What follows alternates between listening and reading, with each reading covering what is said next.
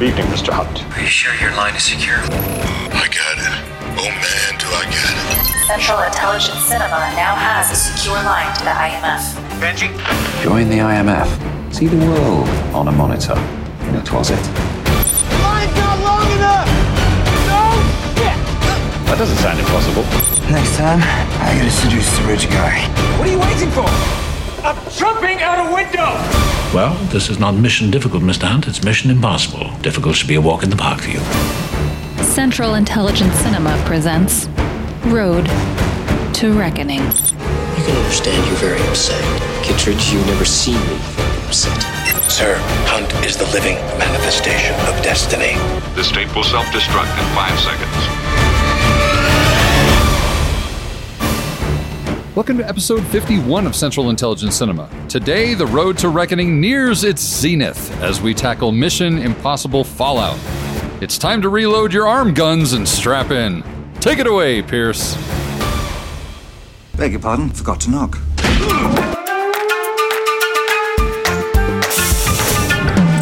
Welcome to the CIC, initiating security clearance.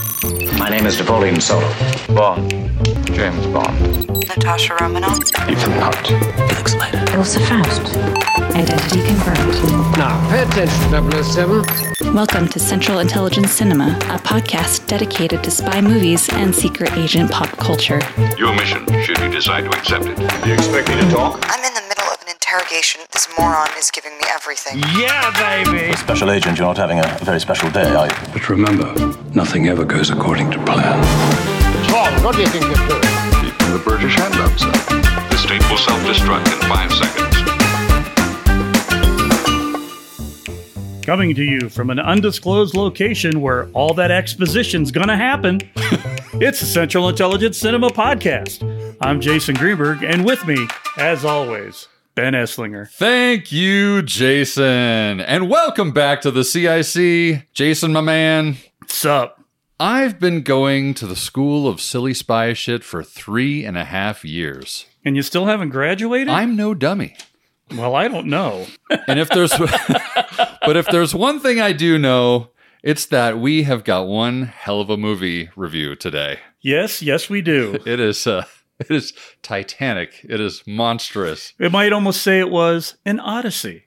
Indeed. That is right. We are back. We are almost to the tippy top of the road to reckoning. And on Father's Day, no less, we are reviewing the big daddy of all Mission Impossible movies, Mission Impossible Fallout. So, I believe that's all you can say about the movie. Good night, everyone. Good night, everyone. Good night. We're done.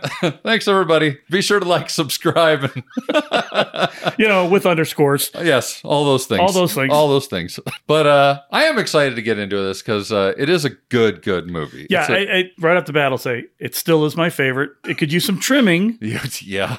But it's still my favorite of the bunch, even though it has the most blatant bathroom fight since number one. But it's the daddy of all bathroom fights. Oh, no doubt. Maybe the best bathroom fight we have covered so far in this podcast. I would agree with that, for sure. They're not the very best well-built bathroom in the world. No, because it seems to break at the... I mean, it feels like it's made out of paper-mache, balsa wood, and plastic. Almost like it's on a set. But anyway, we digress. Yes. Very excited. I think, well... We'll get into rankings later. I'll save that for a little bit later. But yeah, fantastic movie. But yeah, super excited to jump in and talk about all this crazy, silly spy shit. Woohoo! Should we do it? Let's do it. You had a terrible choice to make in Berlin. One life over millions. And now the world is at risk. This is the CIA's mission. If he had held on to the plutonium, we wouldn't be having this conversation. His team would be dead. Yes, they would. That's the job. Down with the victim! You don't understand what you're involved in. You need to walk away. Please don't make me go through you. How many times has Hunt's government betrayed him, disavowed him, cast him aside? How long before a man like that has had enough? So, how is he? Well, same old Ethan.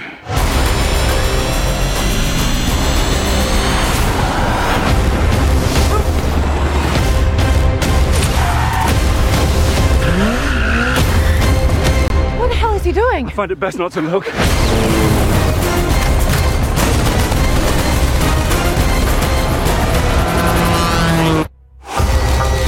Okay, Mission Impossible Fallout, released in 2018, directed, of course, by Christopher McQuarrie. For those of you who somehow don't know his repertoire, Look into it. Rogue Nation. He did Way of the Gun, Valkyrie, Jack Reacher, Edge of Tomorrow. And a little movie you might have heard called Usual Suspects. Yeah. Granted, he didn't direct that one. He wrote that one. But he did write it. He did write it, which is a fantastic movie. Indeed. Of course, produced by J.J. Abrams once again, and Tom Cruise. Tom Cruise is the producer? No. On a Mission Impossible movie? What? What are you talking? It's crazy talk. So, we didn't touch on this during Rogue Nation, but it should also be stated that Wade Eastwood, no relation to the other Eastwood. You mean the one that the Gulch in Hill Valley is named after? Yes. Okay, yes, just checking. Yes. Wade Eastwood was the second unit director and stunt coordinator on Rogue Nation as well as this movie. And I think he should get some credit on this movie too, because I just think that they've developed this fantastic working relationship, him and Tom. Like, they just seem to sort of get it. He understands the ethos behind getting these stunts as practical as humanly possible. Mm-hmm. Interestingly enough, he worked on Spectre as a stunt driver. Really? I wonder how he feels about driving at night in Rome. In Rome, with nobody on the road. Funny enough, I believe we get driving in Rome in Dead Reckoning, P.S. and by the way. During the day. Can't be compared. Though. That's true. And Wade Eastwood is also going to be stunt coordinator on both parts of Dead Reckoning. So he's the Vic Armstrong. He is the Vic Armstrong of the Mission Impossible. The Mission Impossible movies. Yeah. Written by Christopher McQuarrie, which it's written, but it's really not written. It feels like they're just daily conferences about what they're going to do. It actually kind of makes me think about my very industry that I work in, because I work in unscripted reality, where they write up an idea of what they want the scene to be. And then you make it. But then they get there and they kind of do it. But then it comes to me, the editor, and I have to basically make it. So, I mean, it goes with the theory. We want these 6 stunts. Yes. And here's the movie we're going to write behind them. That's right. They must, I imagine. Well, and the other thing about it, too, is that a lot of times they have these 6 stunts that they're going to do and they're going to write around it. But then one of those stunts or 2 of those stunts or maybe 4 of those stunts don't work out because they can't get the location. They can't get this. They can't get that. And so suddenly they have to pivot. And the whole script changes. And, they must be like a dartboard in the room that Chris McQuarrie and Tom Cruise are in. And they're like, okay, where do we want to go this year? All right. Okay, we'll write those down. Okay. What are the stunts we want to do? Okay. We got those down here. Okay. Who are we bringing back? Okay, sure. Ving. Yeah. Okay. Yeah. Oh, definitely Simon. Yeah. Rebecca. Sure. We should bring Sean back. He's super creepy. We should bring him back. Ooh, what about Alec? Yeah. Alec. Okay, we're going to bring Alec back. And then they're just like, all right, we got all these Post-it notes. Now we're going to play pin the tail on the donkey right now. And that's going to determine how we're going to structure the film. It's like Mad Libs. Indeed. Definitely. Tom and Chris are writing a movie. Chris wanted to go to Rome. Location. There's just location with a blank. Where there will be an amazing donkey stunt. Indeed. Photography-wise, cinematography this time was by Rob Hardy, who did Annihilation and Ex Machina, which is an interesting choice, but it makes sense. We were watching, at least I think we both watched the same behind-the-scenes thing, where McQuarrie was talking about how in the past it's always been a different director for each movie, and so each movie has kind of a different look. Yep. And he kind of wanted to continue that, even though Tom asked him back to do another one. So he was like, well, how can I make this look different than the one I just did? And so one of those big choices was certainly getting Rob Hardy to come in and shoot it in a different way and give it a different vibe and everything. Right. Well, I mean, I don't think his repertoire is action movie centric or even heavy or even adjacent. Well, it's definitely more artsy fartsy. Right. And he, Rob Hardy does science fiction essentially. So it's a slightly different craft, slightly, but we aren't talking about like sub genres. So Yeah. You know, it's certainly a different animal than mission movies or action spy movies. And I think it's a great choice. He's got some really interesting looks in this movie. It definitely gives it a different vibe. My only critique at all would be, and this might actually be on the post side, occasionally it feels over-polished every once in a while. Yeah. But I don't think that's necessarily down to shooting. That could be down to, like I said, it could be down to post-production. I don't know who did some of that stuff. I mean, we do have back Eddie Hamilton as the editor, but the editor doesn't always take care of how something is given the final gloss, right, if you will. And I will say the editing in this movie is fantastic. It really is. I think about that scene in the Arc de Triomphe, during that motorcycle chase. Mm-hmm. The editing during that little moment there is so it's so good. It is so good. Oh, I love it. Love you, Eddie Hamilton. You're my hero. You are. Someday, if you could take me away from unscripted reality hell that I'm in and let me work on something cool. Anyway. DM me. DM me. My DMs are open. And also, I should mention, I'm going to skip ahead to music because I do feel like music played a big role in making it feel like a much different movie than Rogue Nation. Lauren Balfe really gave this a much different vibe. You can tell that they went for a much more serious tone in every way, both in direction and like the music is definitely got a harsher. It does, and there's much more. I won't say subtle because you know it's there, but the integration of the Mission Impossible theme is prevalent throughout the entire soundtrack. Yeah, but not in such a way that it's beating you over the head with it every time you see it. There's fast versions of it. There's very slow burn versions of it. Yeah, and he basically uses the speed and the tempo of the music of the theme song, to set the mood and the tone of the scene you're in. Yeah. So it's almost like, listening to a smooth jazz version of Star Trek, right? Right. But I mean, granted, there's no smooth jazz stuff in here. But you take something that right? And you change what it is, but it's still there in your brain. Your brain's going, oh, I get it. I get it. There's stakes with this Mission Impossible song here. Exactly. I also felt like they were very judicious about when they used music at all. Mm-hmm. There's a couple moments in this movie where they play it dry and it works really, really well. Well, the bathroom scene. The bathroom scene. The best use of the music, we're talking about music, so I'm not jumping ahead. When they jump out of the plane and the lightning bolt hits and everything just stops. Yeah, it's just, you got the music. And there's not even, I don't even think they have room tone. No, there's nothing. It's dead silent. Dead silent. And it's so effective. It is. Because you lose, the music is what's driving that whole scene. Right. What your eyes are watching, but the music is keeping up, and then all of a sudden it just stops. Yeah. And I was like, oh, that was clever. Making a note about that right now. Good job, Lorne. When I make my movie, I will do the same thing. When Luke Skywalker gets knocked out by oh, wait, no, I don't do that kind of stuff anymore.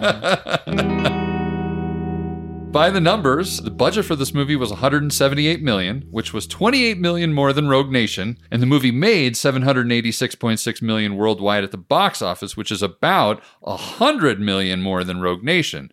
So that little extra dosh kind of paid off. Yeah, this is the reason that Tom Cruise gets more money when he asks for it. Yeah. Because it pays itself off. Yeah. If he asks for it, he usually has a pretty good reason for it. I mean, if he came into a studio exec like Paramount and went and said, I need $728 million to make a movie, they're going to be like, you realize that you would have to recoup $1.5 billion in order for that to pay off. Uh-huh. Come on. Yeah. Honestly, if Tom Cruise asked to borrow money from me, and he said, well, I can make you money if you just give me this $100 or whatever, I'd be like, okay. Can I get points on your next movie to pay this back? So, talking about all the characters, returning characters, and otherwise, obviously, Tom Cruise is back as Ethan Hunt. He was 56 years old in this movie, and he does kind of look a little bit more distinguished. This is the first time that I actually kind of noticed it. Can I say that I think... Yeah, and I did too. But I think this is the first movie that I remember him looking distinguished. Yes. Before, he was just kind of like more rugged young Tom Cruise. Right. I think this was the first movie he's just like, he's finally grown into being Tom Cruise. Yeah. Like and I always compare the two, but like when Paul Newman got into his 50s and he just got rakishly handsome. Yeah. Right? Like he didn't look a whole lot older. Right. But there was just that point of maturity level where the face all filled in just where it needed to be. Right. And everything else. So yeah, I'm looking at him going, I'm like, he's so much older than Rebecca Ferguson in every scene that they're in. But I'd sleep with that guy. Look at him. I mean, it's unbelievable. It's unbelievable how good he still looks. He went from being pretty to handsome. Yeah, it's remarkable. As far as the secondary characters and love interests, Julia is back. Michelle Monaghan. Yay. And I appreciate that they actually give her something to do. She's not just the damsel in distress at the end. So kudos to them for actually giving her some personality and well, and a great moment with Ving Rhames, who gets so few great moments. He got a lot of good moments in this movie. Well, and I was about to get to that. The fact that Ving Rhames really shines in this movie. Mm-hmm. Probably his best performance in any of them. I think about that moment, that almost weepy moment with him and Ilsa, when he's talking about how, like, Ethan saved me and that's why we're in. Like, he basically blamed himself. Right. For being in the predicament that they were in. Because he knows Ethan's not going to change. Right. And he's like half weeping to Ilsa. And I'm just like, oh my God, my man is like bringing a whole lot more than the meats. He's bringing the tears. The salty tears of not meat. Not meat this time. He's actually bringing his like A+ game. Also, Ilsa Faust is, of course, back, played by Rebecca Ferguson. Okay. Again, I think that one of the strong points of this movie is that they did find something for everyone in this movie to say and do. Yes. That is not just a filler or something that helps fill out Ethan. Right. You know, in a Bond movie, sometimes you get a character here and there that their whole identity is strictly to serve what's happening to Bond and not what's happening to them. Whereas I feel like every single character gets some good dialogue, gets some personality in this. Like, well, they all get to be their own person. Yeah. They're not just plot points to get something to where it is. Right. Exactly. And I'll tell you, the chemistry between Rebecca Ferguson and Tom Cruise is palpable in this. It really is. It really is. Well, and I mean, it's a whole moonlighting, will they, won't they kind of thing. Very much so. Yeah. And, you know, not that, see, it's weird for me to say this because I'm, you know, a super fan of these type of movies, because I've seen these clips on the internet about the fact that Tom Cruise, when he was young, had a big crush on, I forget the name of the actress that he had a crush on when he was just very, very young. And that actress looks astonishingly similar to Ilsa or to Rebecca Ferguson. And Rebecca Ferguson's very first Hollywood crush was Tom Cruise. Yeah. So it was also for what's her face, Dawson's Creek girl. Oh, Katie Holmes. And look how that worked out for her. Well, yeah, indeed. No, I mean, you know, I don't know, that was old Tom. That was less distinguished Tom. Yes, still pretty boy Tom. That's right, still pretty boy Tom. But still had that cackle of a laugh back then. Best left unsaid. Moving on. Moving right along. Benji's back, of course. It is not a Mission Impossible movie now. At this point. Without Simon Pegg. It really isn't. I mean, you can make him without Ving Rhames. They did, more or less. But you can't do it without Benji. No, because he's the heart and soul. He is. Again, I'll say it every time we do this, and thank God we're done. He is the audience member in the movie. Yes. Things are happening to him, but he very seldom is driving what's happening. He gets more in this movie, thank God. Very much so. There's a line that he shares with Ethan. They both voice the exact same line. Yeah, the alternate title for this movie. Yeah. Well, what was it again? Mission Impossible 6. We're working on it. Yeah. So yeah, I mean, he's fantastic as always. There's still great chemistry between the two of them always. They just fall right back into place. Alec Baldwin's back. Yay! To be the secretary of the IMF. Too bad we already know what happens to the secretary of the IMF in every one of these damn movies. Yeah. And then Sean Harris is back as Solomon Lane, much more grizzled. Also, can I just say that I have changed my opinion on the Philip Seymour Hoffman statement I previously made about him being the best villain. I think Sean Harris, but only because Sean Harris has had the opportunity to play that villain out. Right, and develop him. And if they hadn't killed off Philip Seymour Hoffman and kept him going, he would have crushed it in every single way. Absolutely. But I mean, when you've got creepy beard, buggy eye, talking through my nose type of... He sounds like a Skeksis. That's what I realized yesterday. Was that he sounds like a Skeksis from the Dark Crystal. You know? Crystal! Blow your nose, Sean. Fantastic, though. And I think part of it is, too, they wrote enough for him to allow him to develop into that role. Like he takes on a slightly different vibe in this movie where, you know, he's seen some stuff. He's been in jail. He's been passed around from government to government, interrogating him. Well, he's basically become a true Bond villain here in that he's got all these little undercurrents and whatever that you're not seeing the bigger picture on, right? To maneuver everybody to where he can do his master plan. Indeed. And now he wants revenge on top of everything else, which truly makes him that Bond villain level villain. Well, I think we can say hashtag better Blofeld, because as much as I like Christoph Waltz, I would love to have seen Sean Young be Blofeld. Sean Harris. Sean Harris, yeah. Well, Sean Young would have been an interesting turn. That's an interesting turn as now well. that I'm thinking about that. She does play crazy well, or is she playing? But yeah, Sean Harris would have been an interesting choice as Blofeld in the Daniel Craig films as well. Very much so. Right?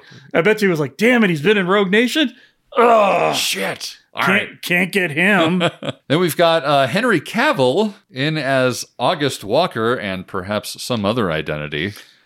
Clark Kent? He knows a lot about dual identity. He does. And this is the infamous movie where he had to have the mustache for this movie, and so they had to digitally remove it. For Justice League. For Justice League. And you can tell where they did it. Just a little bit. You know the thing that kills me the most on that, and this is, of course, superhero seg. Welcome to Jason's Corner. Superhero segue. Okay, so in Justice League, Superman was dead. Okay. Right? I don't understand why they didn't cover the mustache up with a full beard and long hair. Because that would have been easier. Like they did in the comic book. He came out fresh and clean with no caffeine, like he hadn't been dead for 6 months to a year.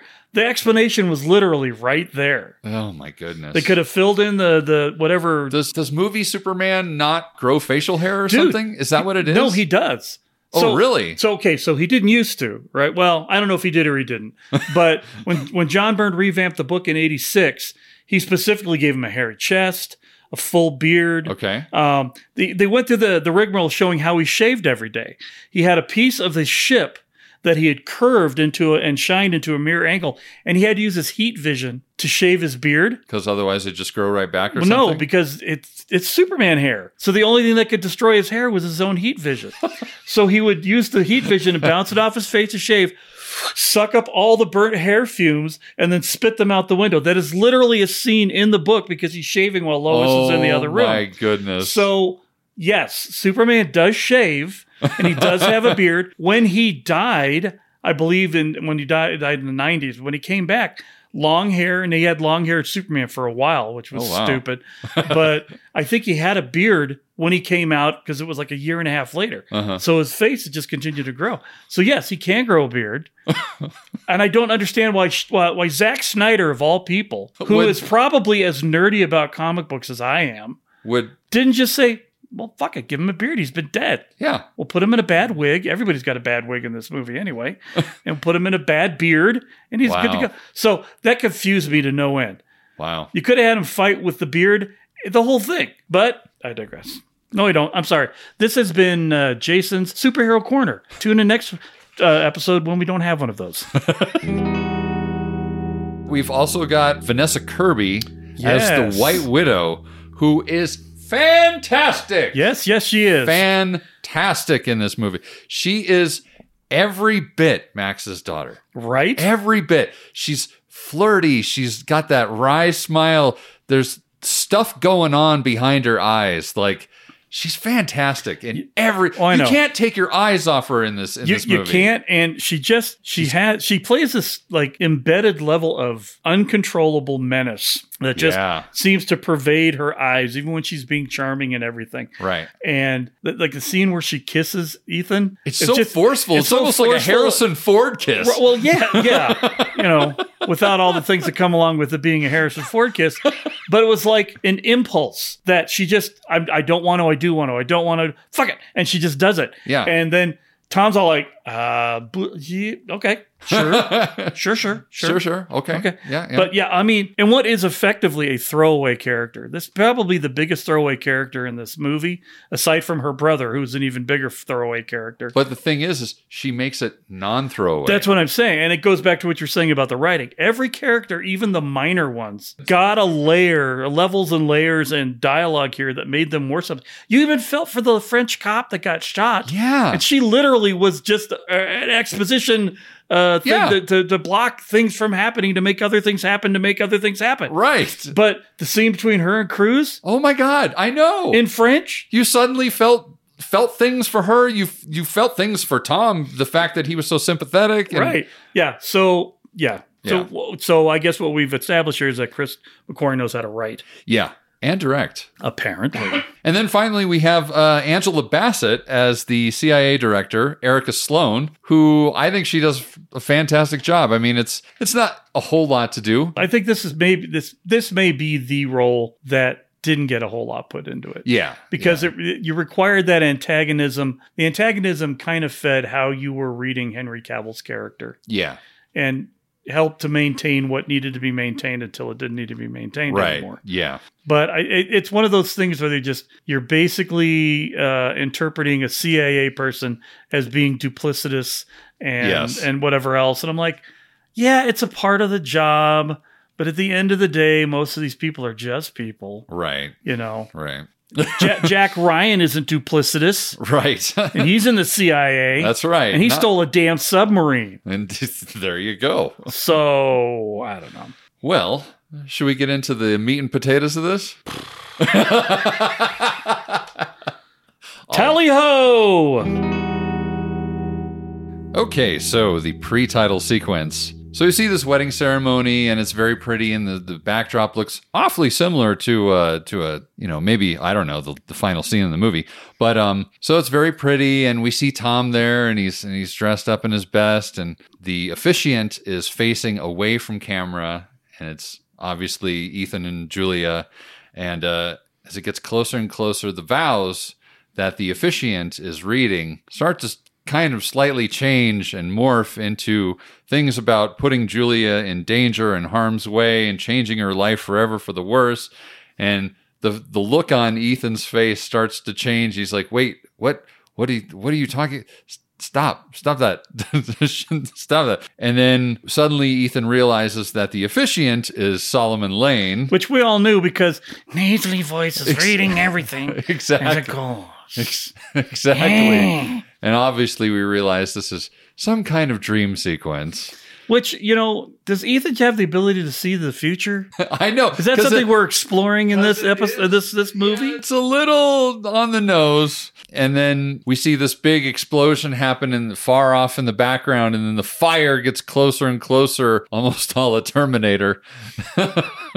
And then it fire, and it just burns Ethan and everyone to pieces, and then bam. Thankfully, we didn't have like his skeleton holding Julia's skeleton, rocking back and forth with the skin peeled off. Yeah, exactly. And then turns into dust. Right. And then he wakes up. And we're in Belfast, courtesy of some appropriately sized location. Very appropriately sized location indicators. Indeed. And this does not turn out to be an exposition barge. It is not. Although it could have been an exposition barge for what happened prior.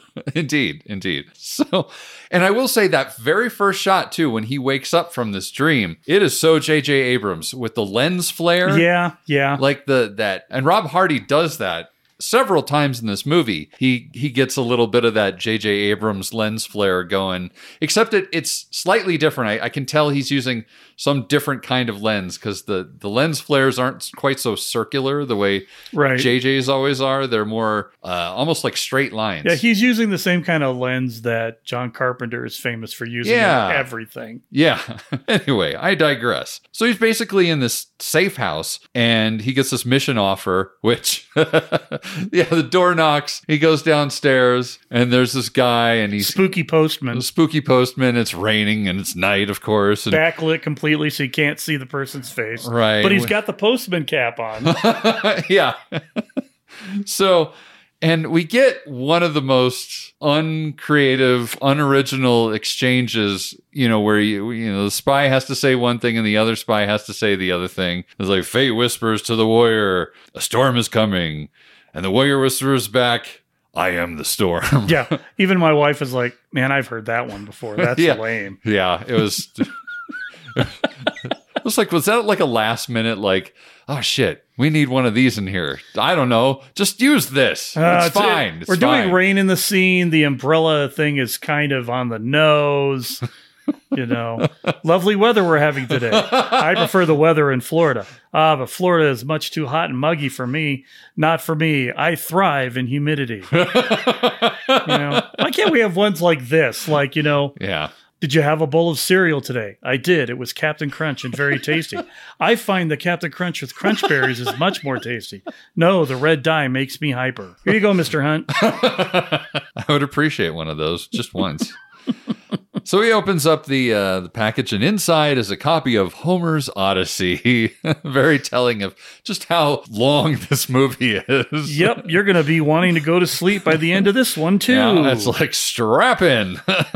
So, of course, inside is the little tape recorder thingy, which is so interesting. This tape recorder-esque thing, how they combine high-tech with low-tech. Right. And it's just an interesting idea, but it works really well. It's very visceral, and so it's very tactile, I should say. It is. And so it helps. I don't know, when things are ultra technology forward, I kind of flinch and kind of like, is that really? Whereas this was almost steampunk-esque in the manner in which it all functions. The tech in this movie is very low tech. Yeah. For the most part. Right. I think we get the ridiculous tracker things that are just part, that go into their neck or whatever. Yeah. Of spy movies at this point in time. Yeah. But they're tracking them on regular phones. They're using regular cameras. Yeah. They're not doing a whole lot of, even the jumping out of the airplane. That's all legit stuff. Not a contact lens with a camera inside of it. And thank God. There's not the masks are maybe the most technically oriented thing in this entire movie. Yeah. But everything else, the tech feels like the tech from the TV show. Yeah. Right? The book starts it. That's how they used to do that. But I remember like the in Rogue Nation with the turntable and the laser. Yeah. I didn't like that.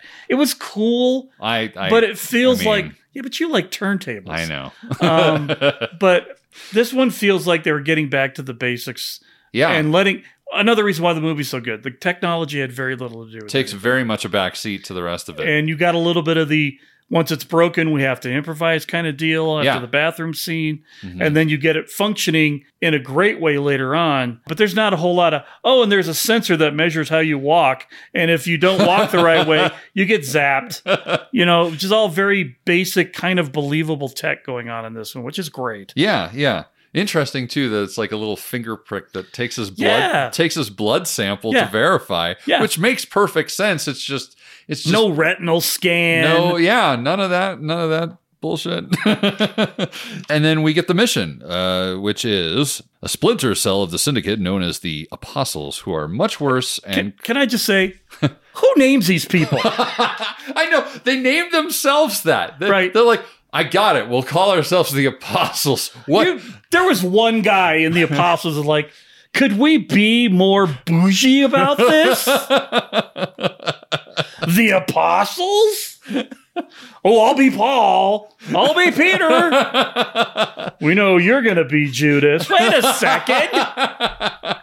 So basically, the Apostles are like a much worse version of the Syndicate. Right. And they basically become terror for hire rather than for purpose. Right. And they're responsible for this outbreak of smallpox in Kashmir, Pakistan. Ethan's mission is basically to intercept 3 stolen plutonium cores before the apostles can acquire them and sell them to a fundamentalist named John Lark, who wrote some kind of manifesto calling for the destruction of current world order, which is very in line with what Lane wants. Lark is also responsible for the disappearance of a nuclear weapons specialist named Niles de Bruck. That's about as close as I'm going to get. Del Bruck. So then we cut to Berlin, and essentially this scene is them. Oh, can I just say, though, the transition from the end of this mission that he's given, where after the message self-destructs, kind of nice how they use the smoke coming out of the mission offer to use as a wipe to get us to Berlin, where the mission's actually taking place. So now we're in Berlin, and essentially this scene is them trying to broker a deal for the plutonium cores, and Benji is very nervous. And I do love this little waiting for the bad guys to show up moment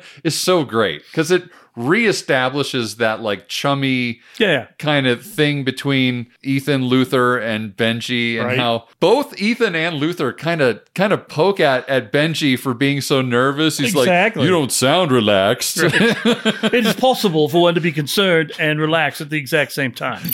You don't sound relaxed. Luther, does he sound relaxed to you? He sounds terrified. Please, I'm not terrified. I just have a bad feeling, is all. I thought you said you were relaxed. It's entirely possible to be relaxed and extremely uneasy at the same time. No, son.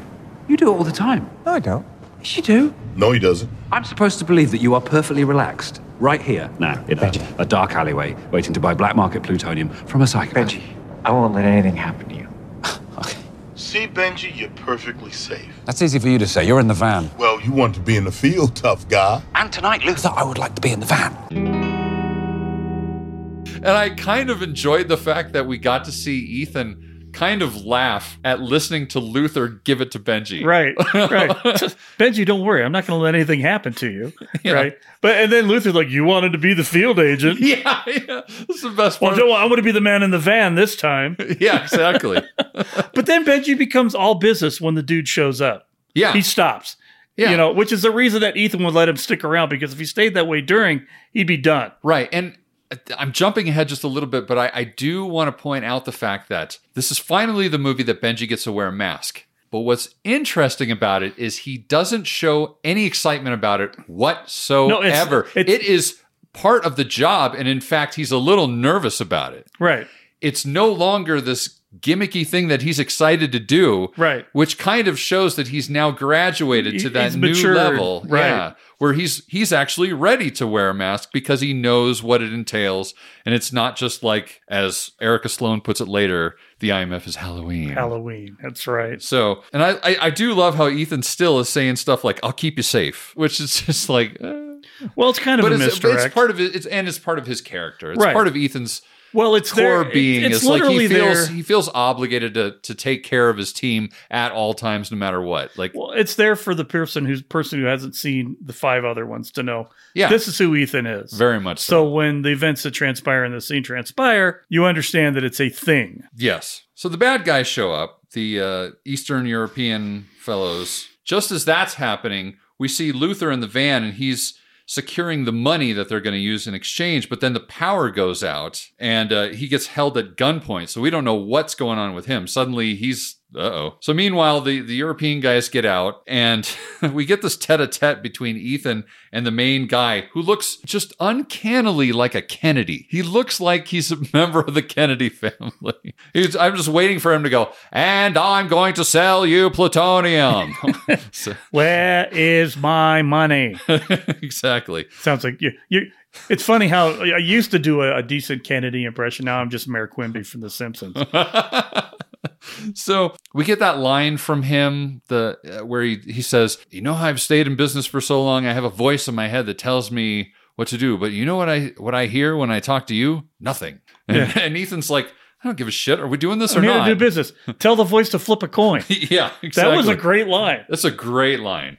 So then Benji, they open up, they bring out the plutonium, and Benji uses this fancy little beryllium rod to verify that it is plutonium in these little globes. Jason is looking at me, already shaking his head and like, come on. It's not how nukes work.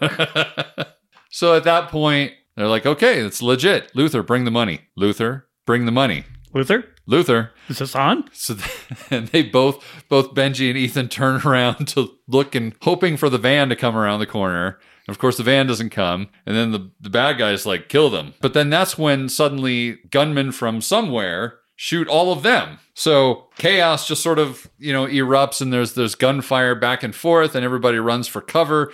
Benji grabs the plutonium amidst all this while Ethan's trying to still get in touch with Luther, but then someone else is on the comm at that point. Is it Luther's not here right now? What can the apostles do for you, Hunt? Twisty mustache. Twisty. Exactly. So, of course, they want the plutonium in exchange for Luther. At that point, Ethan has Benji get the car. Get the car, Benji. He's like, Benji, get the car. He's like, oh, right. And then he gets out his cell phone, and we get the very Tomorrow Never Dies moment where Benji navigates the car using his cell phone. And so then the guys who have Luther are just around the corner from where Ethan is standing. They're like, we're going to count to 3, and you got to bring us the plutonium, otherwise Luther's going to eat it, essentially. Yeah. So Ethan's trying to kind of figure out what the hell he's going to do. And then eventually he's like, kind of mutters to himself, I'm sorry, Luther. And he turns in and shoots Luther and the bad guy. And then the other guys run away. And then Ethan runs over to Luther to check on him. And thankfully, of course, Luther has a bulletproof vest on, which is kind of what Ethan's counting on. In the meantime, too, when all that gunfire initially happened, Benji, instead of looking at the plutonium, he picked up a gun off the ground and started shooting. Mm-hmm. And so nobody's watching the plutonium. Nobody's ever watching the plutonium. So they all get up and they're like, why aren't we dead? And there's like, yeah, we should be dead. Why aren't we dead? Why did they run away? And then they turn around, they realize that they ran off with the plutonium. So then we cut to, we see a TV, and Ethan's kind of looking down, very serious looking.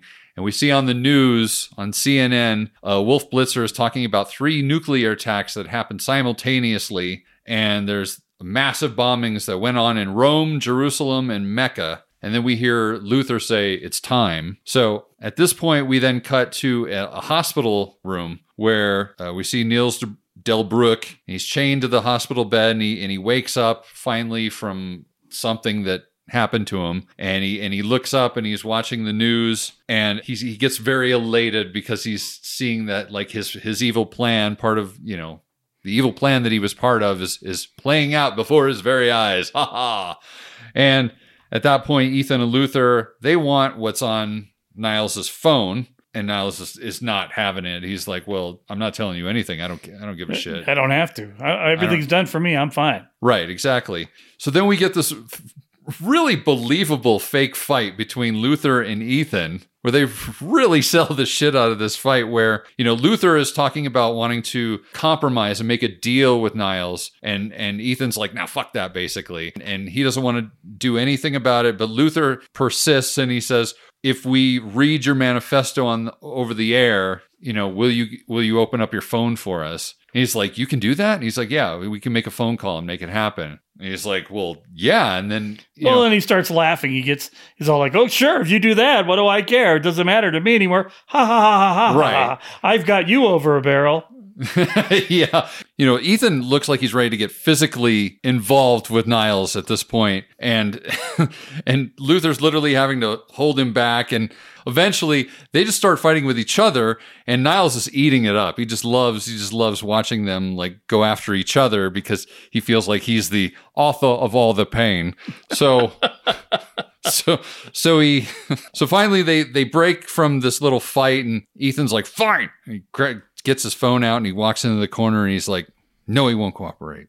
And then suddenly up on the news, we see Wolf Blitzer, and he's like, "And this has just been handed to me. I've been told that I have to read this in its entirety." And then he starts reading the manifesto, and Niles is like almost crying with joy. He's so happy about it. He's as giddy as a schoolgirl. So as soon as he sees that happening, without even taking his eyes off the screen, he gets his phone and he unlocks it and just hands it right over to Luther, because at this point he feels like he's won. And so Luther immediately goes to his computer, plugs it in, starts downloading all the information about how this bomb is made, all the blueprints and technical readouts of the battle station, what have you. What is that thermal exhaust port for? Pay no mind to that exhaust port. That's right. So he pulls down everything that's on the phone, and then Ethan's like, "Did we get it?" And he's like, "We got it." So, of course, Ethan then goes, "Go." And then all the doors fall down, almost identical to in Mission Impossible from 1996, the original.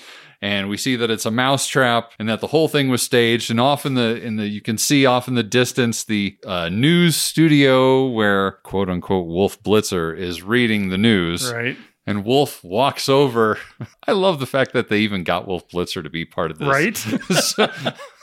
So Wolf Blitzer walks over to Ethan and Luther, and Wolf takes off his mask, and of course it's Benji underneath with the little. And before he gets the vocal thing off, he's like, "Did we get it?" He's still sounding like Wolf Blitzer. And then of course Ethan's like, "Of course we got it." And then cue the music. So, title graphics, I gotta be honest, these are not my favorite title graphics. I appreciate they are brief, so yes, that's nice. The brevity is nice. Yes, the brevity is great, but I'm not crazy about the fiery, the use of CGI fire as a transitional element to get from one place to the next. It just feels a little cheap to me. Yeah, but we're talking about Fallout, nuclear war, yeah, fiery stuff. I know, it's just... the thing of it is, too, is the end credit graphics I actually like way more. And probably because they're a little like Ghost Protocols, where you're following another fuse. And it's a little slower paced, and it's just not quite so... Just all the fire elements just really... I don't know. It just didn't... I don't know. Anyway. It didn't really set you on fire? No, it didn't. It didn't really light you up.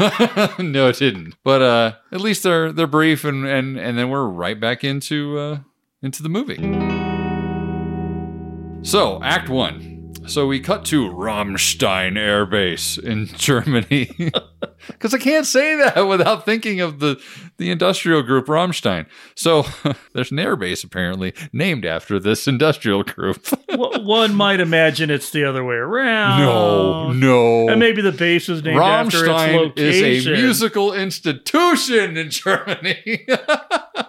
It's something in Germany. If one of our tens of listeners in Germany, and we have them, by the way, thank you, shout out to Germany, we can settle this. What came first, the air base or the industrial rock group?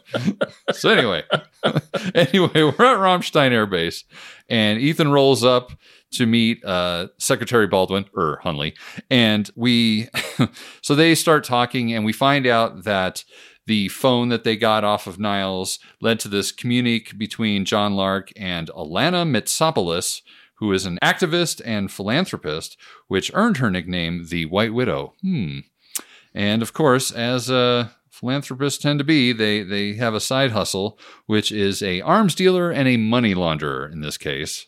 Like you do. They also found out that Lark and Widow are set to meet at this private lounge at the very fancy Grand Palais in Paris at this fundraiser, and that if Lark doesn't show by midnight, she'll sell the plutonium to the highest bidder. And then we get this little kind of slightly more personal moment between Ethan and Hunley, where Ethan's like, "Sir, and Hunley's like, "Don't worry about it."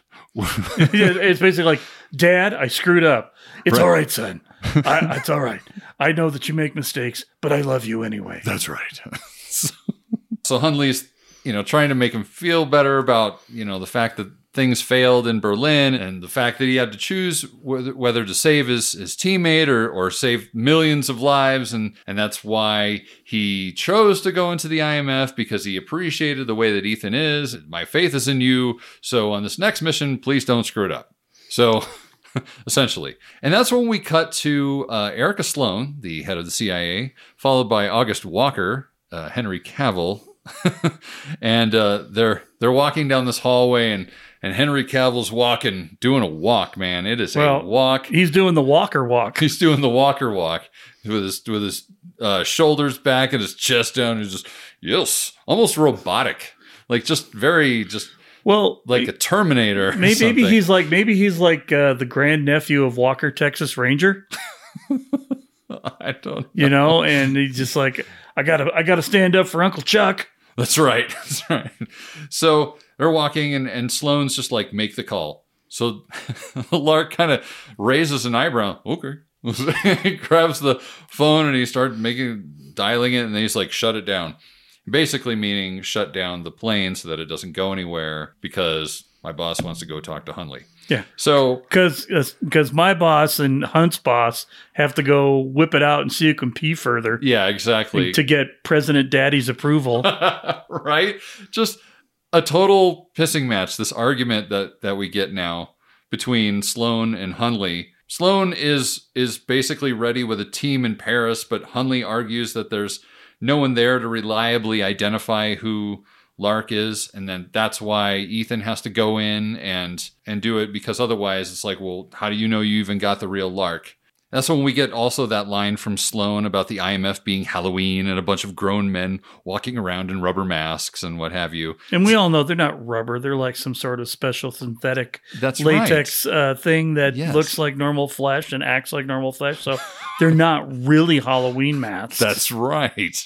They're far more advanced than that. Anyway, jeez. What do you think he's like? Michael Myers, and he's wearing a painted William Shatner mask? No. So Sloane basically insists that Walker come with on this mission. And that's when Hundley's kind of outraged, because Walker has this very brutal reputation for being this guy that just kind of has a lot of collateral damage when he goes into action. He kills a lot of people, basically, whenever he is assigned something, and not really... He's a blunt instrument, Jason. He is a blunt instrument, and so is his mustache. That's right. That is right. And that's when we get that line from Sloane about how you like to operate with a scalpel, and then we get this very deliberate shot of Ethan, and then she says, I like to operate with a hammer, and then we very deliberately see a shot of Cavill. And then, we get that back and forth about who spoke to the president first. Well, the president, I have president. Yeah, well, guess what?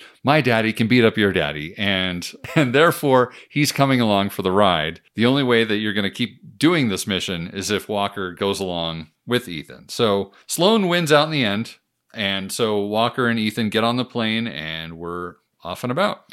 Now, can I just say it's kind of funny that the IMF doesn't have access to its own planes? They have to borrow it from the CIA? Borrow it from the CIA. I guess there's kind of always been this... It's a shoestring budget, man. It feels like there's always been this kind of undercurrent that the IMF is like a sub-branch of the CIA. Yeah. They don't come right out and say it. They're not Special Activities Division. No, because they clearly say that that's what Walker is. Yeah. Like he's the badass version of the CIA. Right. And yet, if they're part of the CIA, why is the guy in charge a secretary and not a director? Right. And so I really, look, tens of listeners, if any of you is more of a Mission Impossible-ologist than we are, if you could maybe let us know if there is any lore or anything about what the IMF is, why there's a secretary. Like the hierarchy? Yeah. Let us know, because I'm genuinely curious. And I know, I could go on the internet and figure it out. But, we want to hear you guys come in here and tell us things like that. So if you know, let us know. Anyway. We'll have to get Bill Koenig of the Spy Command. I bet he'd know. Ooh, maybe so. Maybe so. But anyway, let us continue. I digress. Yes. So they get on the plane, and the plane takes off, and Ethan starts laying out to Walker what the plan is, saying that they can track Lark to an RFID number in this electronic ID bracelet that lets him get into this lounge at the Grand Palais. Apparently, all of this information was on the phone. They had a lot of information off that phone. Crazy. Anyway. Was that like an exposition phone? It was surely an exposition phone. This also is an exposition plane that they're getting on. It absolutely is. It is the exposition barge part 1. Part 1, because there's several. There's a few exposition barges in this movie. Indeed. So from there, they are to find Lark using this tracking this RFID number, detain him, and then use some kind of serum, probably like the one you saw in Rogue Nation where it made the Prime Minister very loopy and... Your hands so warm. Would have been great to have seen him. Yes, he shot me. Yeah, thank you. So once they give him the serum, then Ethan would create a mask and assume his identity so that he could then pose as Lark and meet the White Widow and make the trade for the plutonium. Walker, during all of this, is rolling his eyes because soon as Ethan brings up the masks, Walker's like, does this shit really even work? Like, I don't even buy this, you know? So Ethan then just sort of brushes that off and he's like, well, at this point, once we get Lark, I'd hand Lark off to you. You can take him to the extraction team waiting. And Walker's like, no, you're not going to get rid of me that easy. That's bullshit. I call bullshit on that, which turns into this argument where Walker's blaming Ethan like, well, if you had made the hard choice in Berlin, I wouldn't even be here. While Ethan points out that if Walker hadn't basically killed every lead or apostle member who had a positive ID on Lark, we wouldn't even be on this mission at all. They would have already figured out a different way to get the nukes and they would have already ID'd Lark. So what do you think about his accent in this? It sounds very Superman-y. Very Superman-y. Mm-hmm. I prefer his Man from U.N.C.L.E. accent just a little bit more. It's just a little more fun to me. It's a little more upper crusty. Well, and it's also kind of campy too at the same time. Yeah, well, I mean, he was doing kind of his version of Napoleon Solo from the TV show. Yes. So and Napoleon Solo is hello, no. I'm so much better than all. Well, it's got a little bit of that old time TV, old time movie talk. Well, absolutely. His cadence, have you know, Mr. His cadence is Mr. exactly. His cadence is different in it. He's like, well, I don't know. I believe that we should. How about do we do this? My CO2 laser is better than your CO2 laser. Exactly. Yeah, and you're absolutely right. But I mean, at the end of it, it sounds more English because of the way that he's enunciating and the general sort of, upper crust, Harvard, tutu, Yale type of thing. Whereas this one, he's basically literally just doing Clark Kent. Yeah. It's fine. I guess it's fine. I definitely have heard worse American accents. I'm looking at you, Mr. Cumberbatch. At this point, Ethan says to suit up and they get ready for the jump. And we immediately get the impression that Walker's a little bit out of his depth because, he's futzing with his equipment and his face mask is fogging up. And Ethan's like, are you even getting any oxygen? He walks over and he like flips the little valve and immediately it like clears. And he's like, oh, I can breathe now. Oh, surprise, surprise. So then they're about ready to do this jump. And I got to gush about this Halo jump real quick because it is so good. It is so good because not only is it real, but they execute it so well that you begin to take for granted just how good it is. There's no seams. You don't see anything that is off if you were watching something that was CG. But it's also so good that you might assume that it is CG. It's this weird dichotomy in that respect.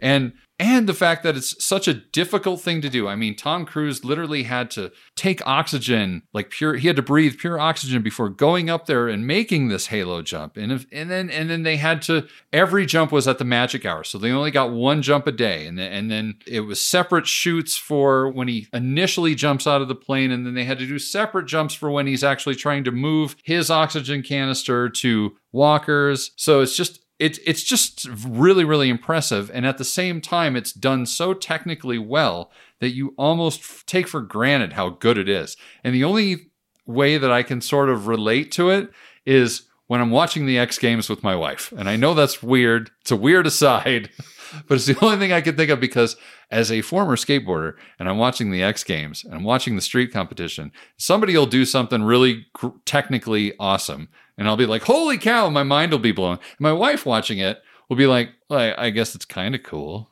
Like, kind of. And I'm like, well, no, but it's hard because of this, and this. And she's like, yeah, but I don't know all that. And that's the same thing with this. It's just, if you don't realize how hard it is, it looks really easy, and it's not.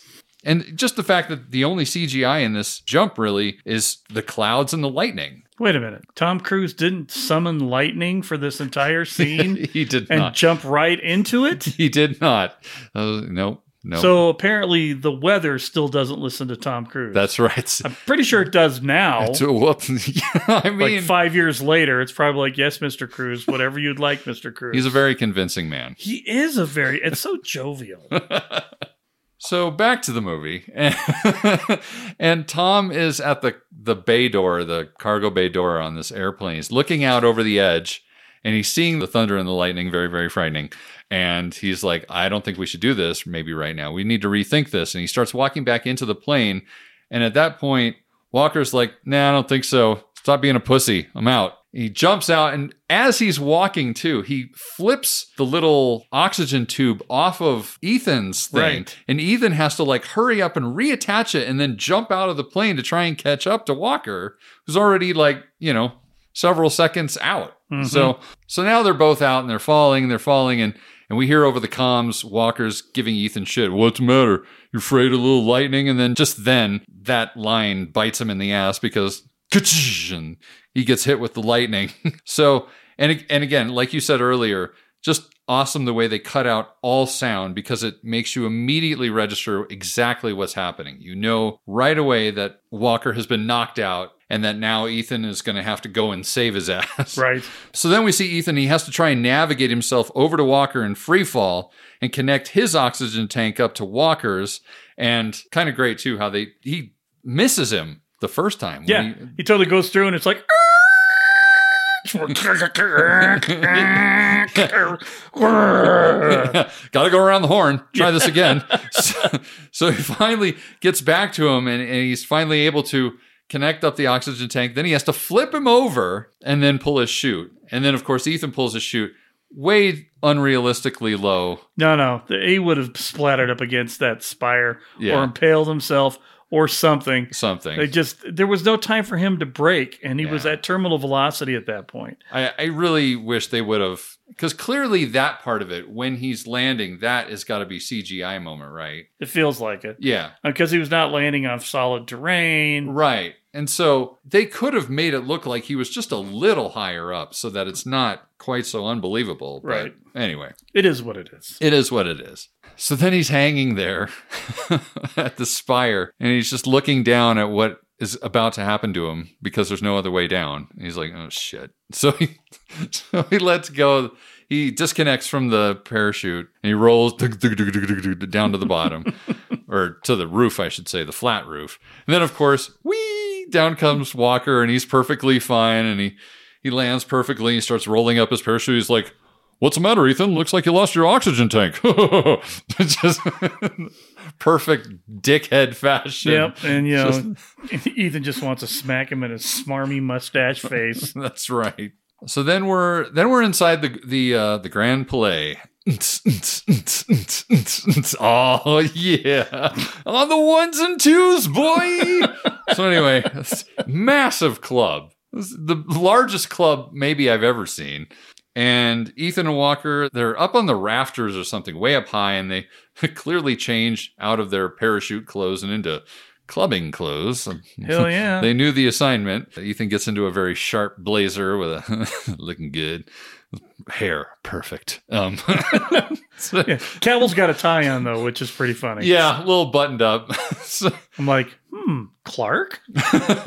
Another one of those really nice lens flares, as you described from, what was the movie? John Carpenter movie? Carpenter-esque. In this big wide shot of the club that they're in. And Walker gets a read on Lark, or quote-unquote Lark, and tells Ethan, and they fight their way through the hordes of people dancing or whatever, and then he points to the bathroom. Well, and they can barely hear themselves with their earpieces. Yeah. Then in this whole disco environment, I'm like, don't you feel like those earpieces should be rated at sub-level for noise? Yeah. If I was Ethan, I would just be looking for the top of his head. Yeah, because he's 10 feet taller than everybody else. Right, exactly. Maybe if he had his Argyle hairstyle, it would have been easier for them to be able to find him. Exactly. All he had was the mustache, and since he couldn't see the mustache at his level, he just looked like a normal person. That's right. But yeah, Walker points to the entrance to the bathroom, and Jason groans. Yep. Because that's exactly what happened. Because we got a bathroom fight on our scene. Yay! But this is the daddy of all bathroom fights coming in here. Yeah, it's definitely up there. It is incredible. It's actually kind of up there with the one from True Lies. Yes, very much in so. terms of things breaking for no apparent reason. Well, yeah, this bathroom is constructed of the finest paper mache, right, and balsa wood, because everything breaks. The walls, the mirrors, like. I mean, don't you got to love a bathroom that had mirrors installed back to back with no wall in between them, right? So you could easily throw a small Asian man through both of them. Exactly, no problems. No, and I mean, the plumbing rips right out of the wall. Right out of the wall. Walls are breaking. Sinks are breaking. Heads, surprisingly, not breaking. But when you make a balsa wood sink, you really don't expect your head to get hurt too badly when you go through it. Exactly. But I do like, though, this is when we get that dead silence again. Not dead silence. There's room tone, but there's no music. Right. So it really intensifies this whole fight scene. So they walk in, and as they're walking in, Walker is scanning everybody as they walk past them. And he's like, not him. Nope, not him either. And not him. And they just keep going until they find the guy. And then they follow him to the sink. And then Ethan tries to slide up next to him, but he gets cock-blocked at the last second by just some random club goer. But then we get these like shifty eyes back and forth between everybody standing there once the other club goer leaves. Right. And the person that we think is Lark knows something's up. And before Ethan can stick him with the loopy juice, we got a fight on our hands. And this guy, holy shit, man. Well, and not just a fight, though. Cavill's like, too late. Takes the laptop they're going to use to make the mask with him and just cracks him upside the head with it. Just completely, which destroys the whole mission, basically. Right. Well, and the thing that I don't get is, I mean, there was this level of eye contact between Lark and Walker just before he did it, which I thought, okay, he recognized him. And so, but that you don't get that payoff later on. No. When you go through it. So the illogic of him hitting him over the head with the thing instead of waiting for Ethan. Yeah. He must have wanted to destroy the mask. It's the only thing I could think of was we need to wreck the ability for him to pose as, so that he can ruin the mission and do whatever he needs to do. Right, so I can get make this happen the way I want it to happen. Right, so it puts me back in control of the situation. Right. Okay, as balsa woody as the bathroom was, that was a solid square hit with a very durable laptop, and that guy still got up. Yeah. So here's where we enter the realm of TV or movie fantasy, because that guy shouldn't have got up from that hit. No. From, 6'2", 225 Henry Cavill with his Superman muscles. But this guy is a Terminator. Oh my God, I know. He is a super ninja. Like, he is on super soldier serum. He is holy crap. But I digress. First, they drag him in while he's still out. They drag him into the stall, and they start trying to scan his face, but of course the computer's all busted up and nothing's working right. And Ethan's just kind of like looking up at him. There's a lot of mugging going on in that bathroom stall, which is hilarious. A lot of I'm annoyed with you and I'm annoyed with you. And and he's still trying to make it work, but it's just kind of half working. It's very digitized. It's starting to build the mask, but not well. Right. And then in the meantime, these like three rowdy club goers are like, "Hey, let us in," talking in French or whatever. Well, it's funny, because they want to be part of the party. They all walk in and they're washing up at the sinks, and they look over and they see 3 sets of feet in a compromising type position in the stall. And they're like, "Hey, let's go screw with these people like only French drunk party goers can." Right, exactly. And they start trying to invite themselves into the situation.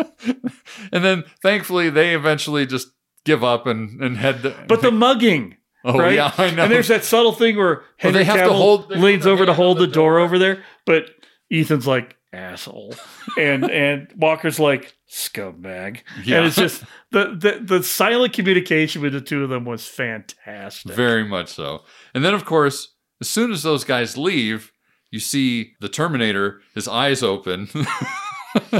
And holy shit, he just goes to work on both of them immediately. No doubt. Like it's nothing. Busts open the stall door, sends Ethan across the room. Like, just, it's insanity. The throat punch to Cavill? Whoa.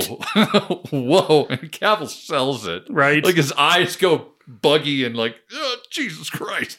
So then we see Ethan is starting to try and like fight him, and Cavill is back up, or Walker, I should say. Walker's back up and throws him through the mirror. Right, 2 mirrors. 2 mirrors, and the guy just gets right back up again. Like I said, the Terminator. He's the Terminator ninja.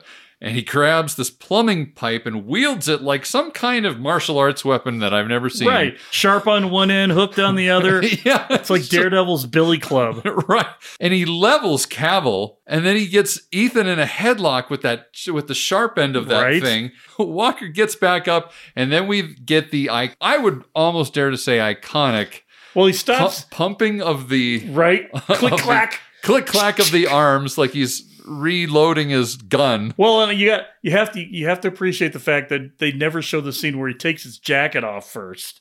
Right? Oh, that's right. It's like, I'm in the middle of a fight, but I'm going to throw off the jacket first, and then clack, clack. Yeah. He heads towards, and Ethan gets thrown by this Lark guy, and Walker just gives this guy his all. But again, this man is a machine that they are fighting.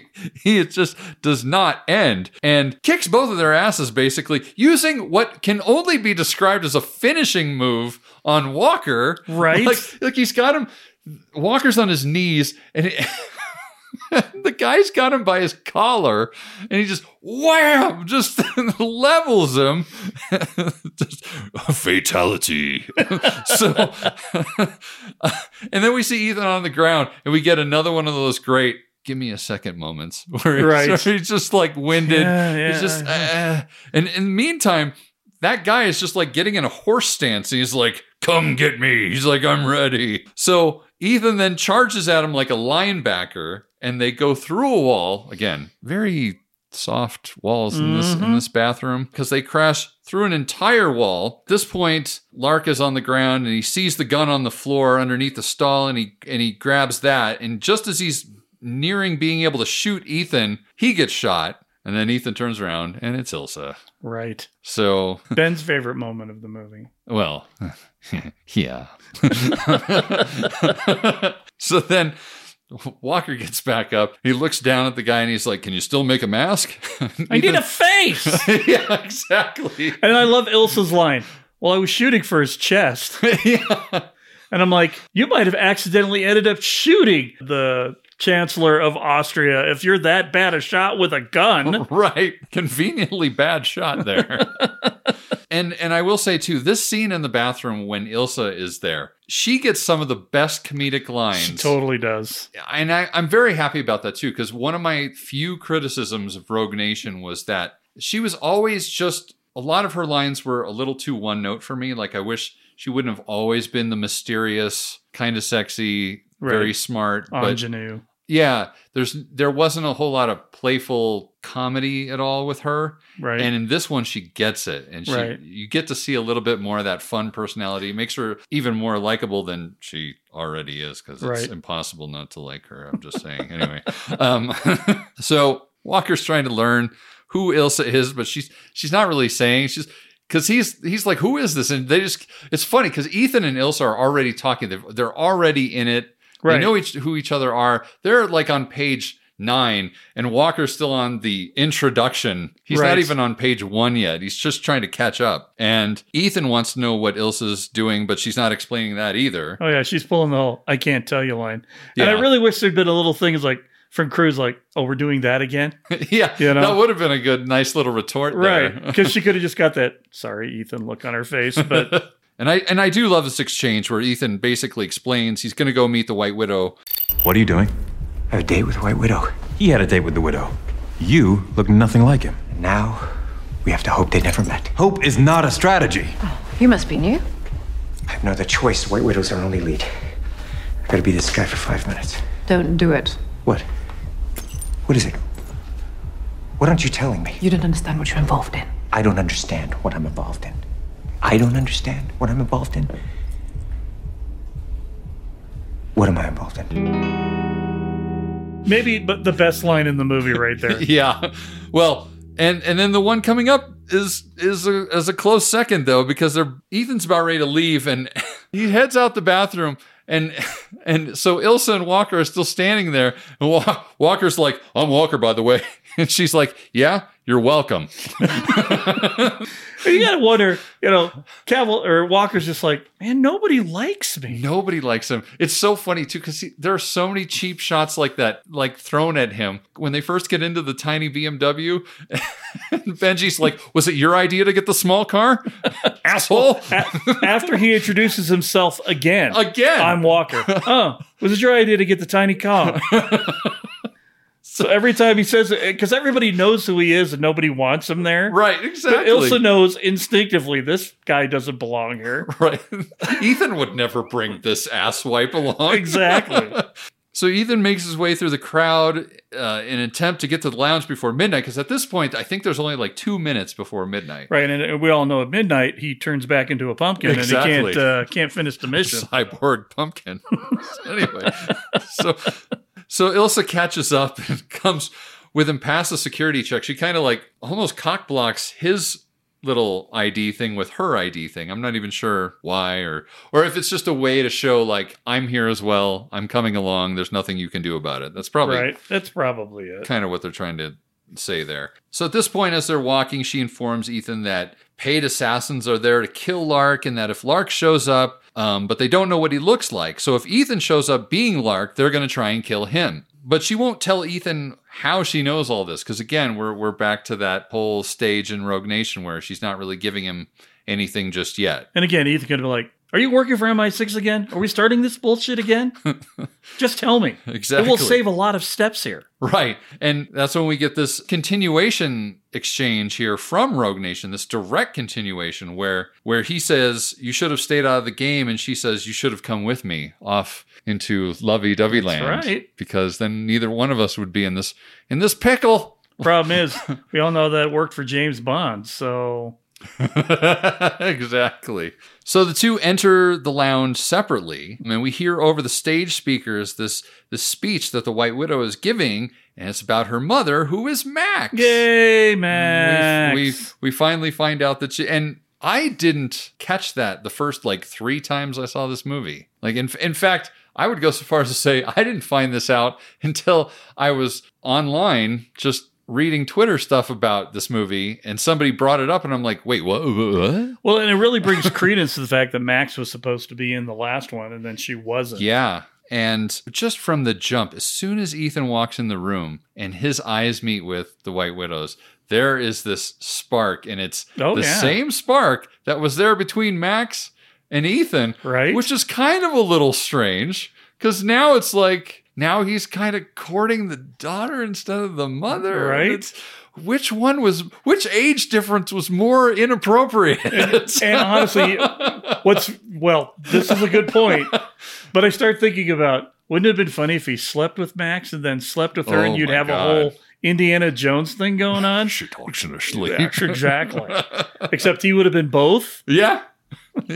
He would have been Elsa. He would have been Elsa in that particular situation. And it would have been Vanessa Kirby and Vanessa Redgrave. So they'd have been tied up in the chair in the castle. Talks in her sleep. He talks in his sleep. Ships that pass in the night. I was the next girl, Mom. So as her speech goes on, Ethan's sort of sizing up the room, and he's seeing all these shady characters all over the place, left and right. And she finishes her speech, and she immediately heads to the bar. And man, the two of them sizing each other up at the bar, just like, hello, hi, how are you? Well, oh yeah, and I mean, I fancy the way you look. Ethan kind of goes into douchebag mode. Yeah, right. Yeah, a little bit of that old school Tom Cruise, right, seeps out just a little bit there. Little smarminess.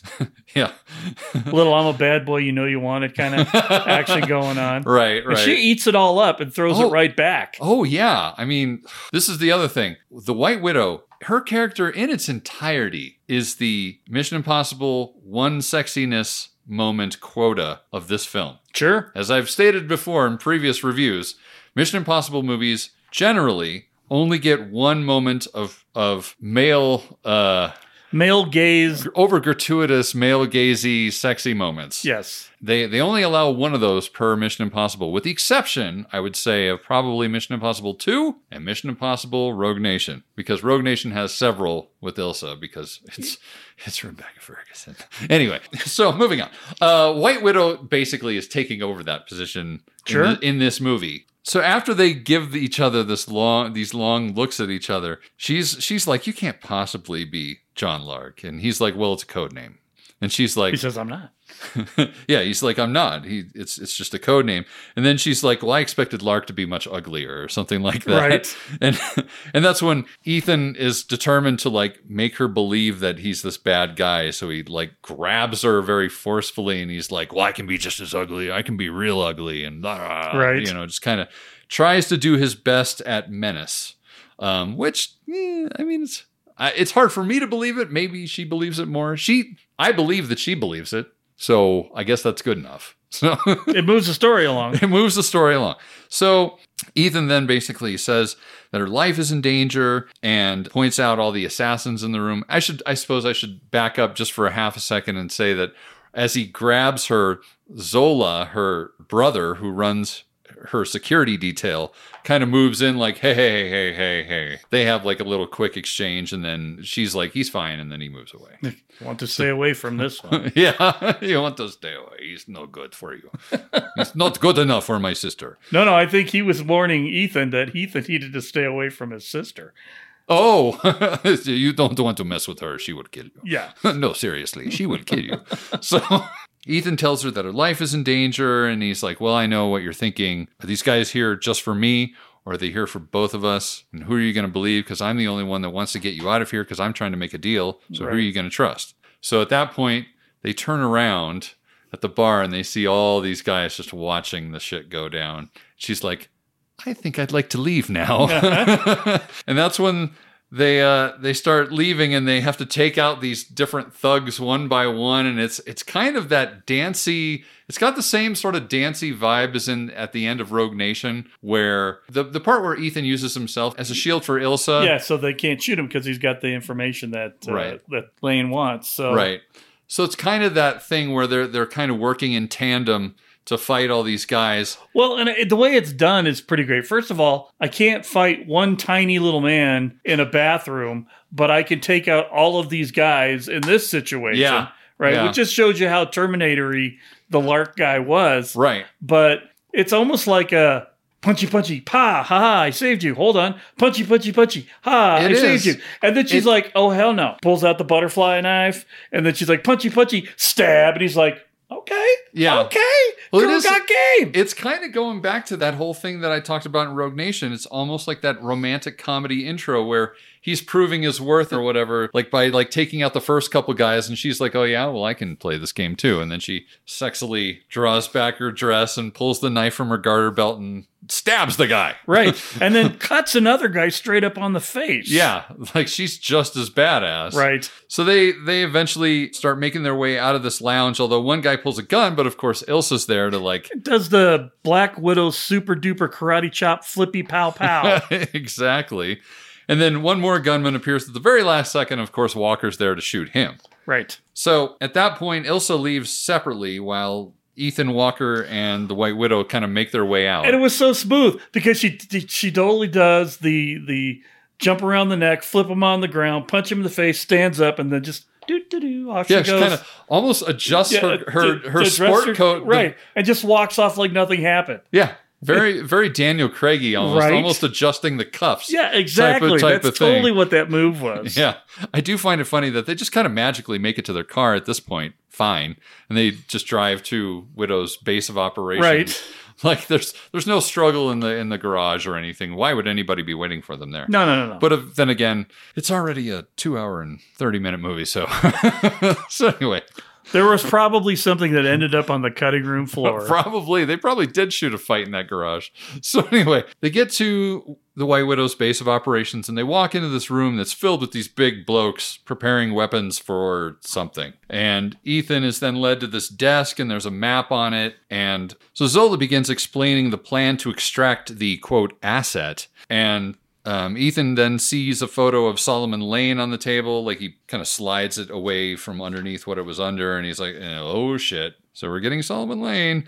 And he explains to the White Widow and the newcomers to Mission Impossible who Solomon Lane is. Right. And then it's finally explained to Ethan, posing as Lark, that the seller doesn't want money. They want Lane in exchange for the plutonium. So they start going over the plan, and then we get this imagined scene in Ethan's head. I really like this imagined scenario, largely because of the music from Lauren Balfe here, because it's dead serious music. It's so mournful, and it's like basically, Ethan is envisioning that he's part of this team, and they're just mowing down policemen, just massacring all these people, to the point where at one point somebody shoots as he's walking away, and he has to turn back around, take his mask off, and he's looking at this cop who's already injured on the ground, has to look in his eyes, and all these other guys are expecting him to shoot him, so he has to shoot this innocent cop like at point blank range, and then that's when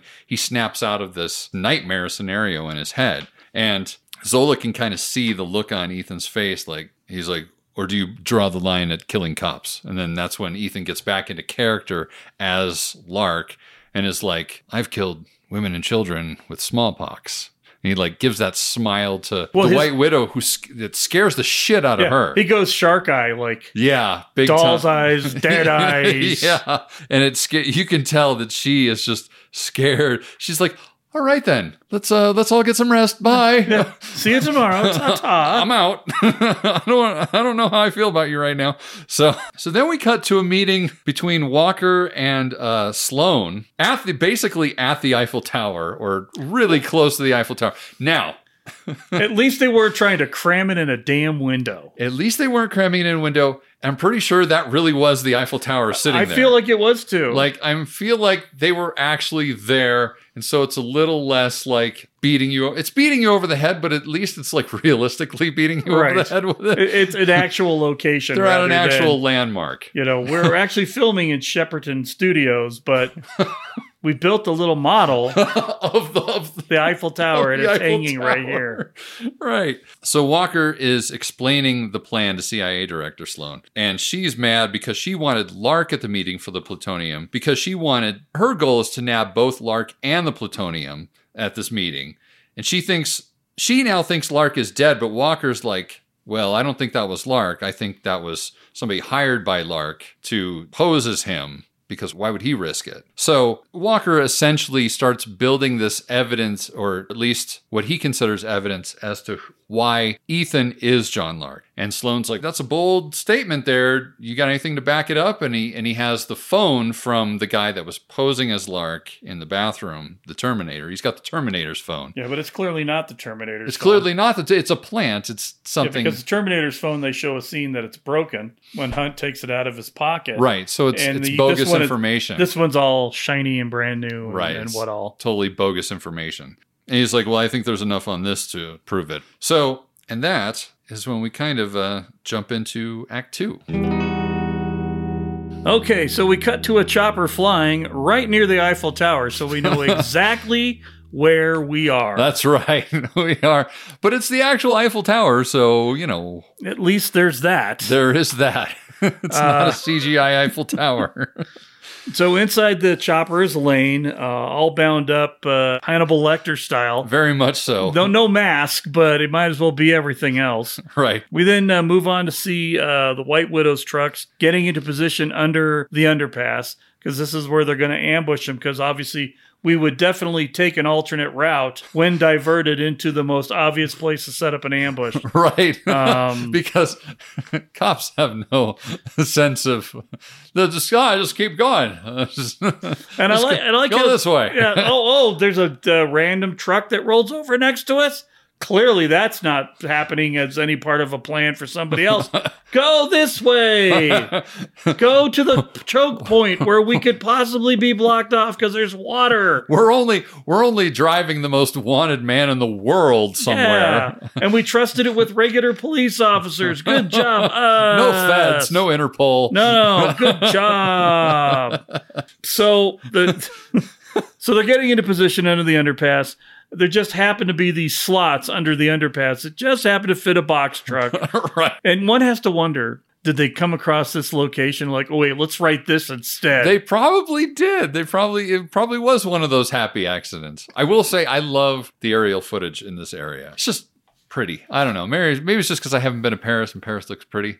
But I really like the aerial footage, like while he was in the helicopter and you got to see the whole city. And then like the landing pad where he lands, that I don't sure what that building was. It was very oddly shaped, but yeah. You know, I'm just like, why is there a helipad here? But okay, there's a helipad here. Yeah. But anyway, so the trucks are getting into position for extraction. Thank good we have another box van because we couldn't possibly have a Mission Impossible movie without at least one box van somewhere. That is another very mission-y thing, isn't it? Right? There's always a box van. So Ethan gets, so they're backed in. Ethan gets out, walks over and places, and I never really understood what the camera was for. The camera is so that he can see down the road, so that he knows exactly when to start driving his truck out of the spot that he's in, because he's anticipating when Lane's truck is moving, into right in front of him. He's trying to time it right, so he has to be able to see down the road. But how is he seeing that? They never show him seeing what's through the camera. Maybe they needed like a cutaway of Ethan looking at his phone, because the phone is showing what the camera is looking at. Okay. I was lost. I'm like, is this for the other agents to see what's happening? Yeah. Because they use the same camera later on. Yeah. No, that's just a standard IMF issued phone Bluetooth camera thing. Yeah. With a sticky thing on the back. I didn't understand it. I didn't get it. And it didn't seem out of place to Walker or anybody else. So, right. So, but anyway, he gets out, he puts the little mini camera on one of the beams so he can see what's going on for some reason. We then see Lane, who's landed. The helicopter has landed. He's on the ground. He's being escorted into the armored SWAT truck thingy. We cut back to Walker and Ethan sitting in the box truck. This is a funny little conversation because he's like, "Hey, Grandpa, isn't it true that this happened? And did this happen too?" Well, I just kind of felt more like Chris Farley interviewing. You remember that? Yeah, you remember that part when that was cool. You remember when Solomon Lane gassed a bunch of people? Yeah, that was cool. Hey, and you remember when he blew up an entire plane to kill one person? Yeah. That was awesome. Yeah, exactly. And then Ethan's just like, dude, if any of the worst things you've heard about him are probably true. Right. If it makes your skin crawl, it probably happened. Right. And then Walker comes with the realization. And how Walker didn't know this beforehand? Yeah. Seems... either that or he's playing dumb. Yeah, he must be. Because, I mean, there's people who've never seen this movie that Ethan would know Ethan caught that thing. Right. So yeah, he's like, you're the one who caught him. Right. Ooh, I wonder how long you're going to be able to pull that off before he blows the whistle on you. Yeah. And so the motorcade that's escorting Lane in the truck, and it's literally a motorcade. There's motorcycles. And I guess that with the ensuing car chase, the motorcycles kind of make sense. Yeah. But not any big vehicles that could prevent things from happening. There's no like SWAT military. Again, it's the regular police escorting. Yeah. It seems like for an asset of his nature. Right. How on earth is Interpol not there? Yeah. Plus, I guess I have to, anytime I see one of these things where something very important, whatever the MacGuffin is, person, bomb, whatever, right, is just going on a little pattern in the middle of a major city that nobody thinks twice about. Right. I'm like, come on. It always makes me harken back to the original Superman movie where, you know, they have to stop the missiles so that Lex Luthor can reprogram the missiles. Right. They're in a highway in the middle of nowhere, right, where there's no traffic. And I'm like, this makes sense. The only thing that I could hear Christopher McQuarrie arguing with us about regarding all this is there is that moment when Ethan is at White Widow's base of operations. She mentions that she had to pay a lot of money to find out exactly when and where they were transporting him. Right. To learn that route. To learn the route that they were taking, she had to pay a great deal of... Many Bothan spies had died finding out this information. So it wasn't like, a lot of people didn't know about it. So I get it. But on the hush-hush. If you got a guy in a helicopter or with a drone high enough in the sky and you see a bunch of motorcycles escorting a SWAT van... People are going to take notice. I'm just saying. Yeah. if you're going to really want to move somebody surreptitiously, first of all, okay, we're going into this. I don't care. Why don't you land him in a secure facility that lands helicopters like every military facility in the universe does? Right. Right? Yeah. Boom. Second of all, why don't you just put him in a Volkswagen Beetle? Yeah. If you're trying and to then send the decoys out. Right. If you're trying to be sneaky about it. Right. If he's this high value a target, why aren't you putting him in some regular looking car that maybe is armored up, but then sending out at least the ones where they're like, we have 3 convoys. No one knows for sure which one it is. Yeah, they always figure it out. But you're in a convoy. Stop being in a convoy. You're drawing attention to yourself. Right. Anyway, I'm sorry. It's one of those things that annoys the crap out of me about movies like this. Keep it on the down low, yo. Right? Word. So anyway, the motorcade keeps on going. And as they're driving by, a, shall we say, familiar silhouette on a motorcycle begins to follow. It's a great silhouette. It is a great silhouette. Not that we couldn't figure out who it is by any stretch of the imagination, but this person starts mystery motorcyclist. You know what? Maybe it's the same person that delivered the Odyssey book. It could be. You never know. Never know. It's a mystery. For all we know, that mailman had a terrific ass with a fine cap on top of it. That's right. So this person starts following the motorcade. They all keep going down the road when this giant 18-wheeler carrying tanks of propane or beer. I'm not sure which. Or were they water jugs? I don't. Big giant, like it looked like metal cans. It could have been propane tanks, whatever, or small kegs. And since beer didn't come flying out and it didn't blow up, I'm not really sure. But it purposely takes a nosedive so that it goes on its side, blocking the entrance. And then you get the one motorcycle cop up at the front. He's like, go, go, go, go, go. And I'm like, you're the idiot that's going to get fired because of this. Because that was so obvious. Everyone knows what's going on. Everyone but you, Bob, or you, Pierre. Everybody knows. Probably Pierre. Probably more likely Pierre than Bob. I'm going to go with that. Fucking Pierre. So, meanwhile, in this whole thing, the music and the editing on there's kind of really building up the tension, and it speaks back to what you were saying. I mean, so you got Lauren Balfe's music over on this side of it. You got Rob over there. I forget your last name, Rob, but you did a fine job of cutting everything on here, or the shooting the film, and then the editing and everything. Anyway, it's just going boom, boom, boom, boom, boom, and you're just like, what's going to happen? We all know what's going to happen when we get to that part. As the trucks start coming in, Ethan then calls his audible. And nobody was expecting an audible here, but you never expect the Spanish audible. And instead of pulling in to be the front end of the pincer movement that they're trying to use, he just full tilt runs that box truck into the armored truck somehow manages to push it off into the water. Defying physics, as the Impossible Mission Force does. That's right. Pushing a giant... I don't know how many ton armored truck. That's probably 10,000 pounds.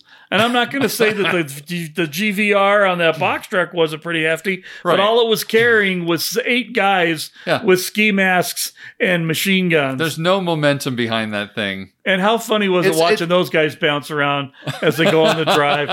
But Ethan knocks the SWAT truck into the river over there, which there were some fucking good shots of the water filling up in that. Oh my God, thing. it's so good. It's so good. Especially when it starts to roll. Oh, I know. And it's the water angled, it's this wave. All over Lane. Yeah, it's pretty fantastic. Zola's like, what the hell is he doing? Right. This wasn't part of the plan. Doesn't this guy kill people with smallpox? What is he doing? What is he doing? There's no smallpox here. So anyway, Ethan backs up the truck and smashes through the back garage door because now he's running. Sure. Because there's obviously a plan in play here. Right. And like I said, watching the guys in the back that were supposed to do this assault just forward, backward. It's like we're on the Enterprise from circa 1967. To the right, to the left. Oh, to be on the set and watch them do that would be amazing. That was fantastic. And so they're driving through, and eventually all of this back and forth, and somehow the doors open on the back of the box truck, and all of them roll out like some kind of Keystone Cop sort of thing.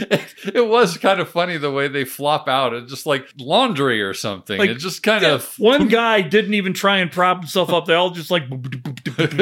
right. Maybe a little too obvious way to get the guys out of the truck, but it was kind of funny at the same time. I enjoyed it. So at this point, they've got the police chasing them, and we get this, fantastic shot, like we said, of Lane inside the truck as it's slowly rolling over in the water level.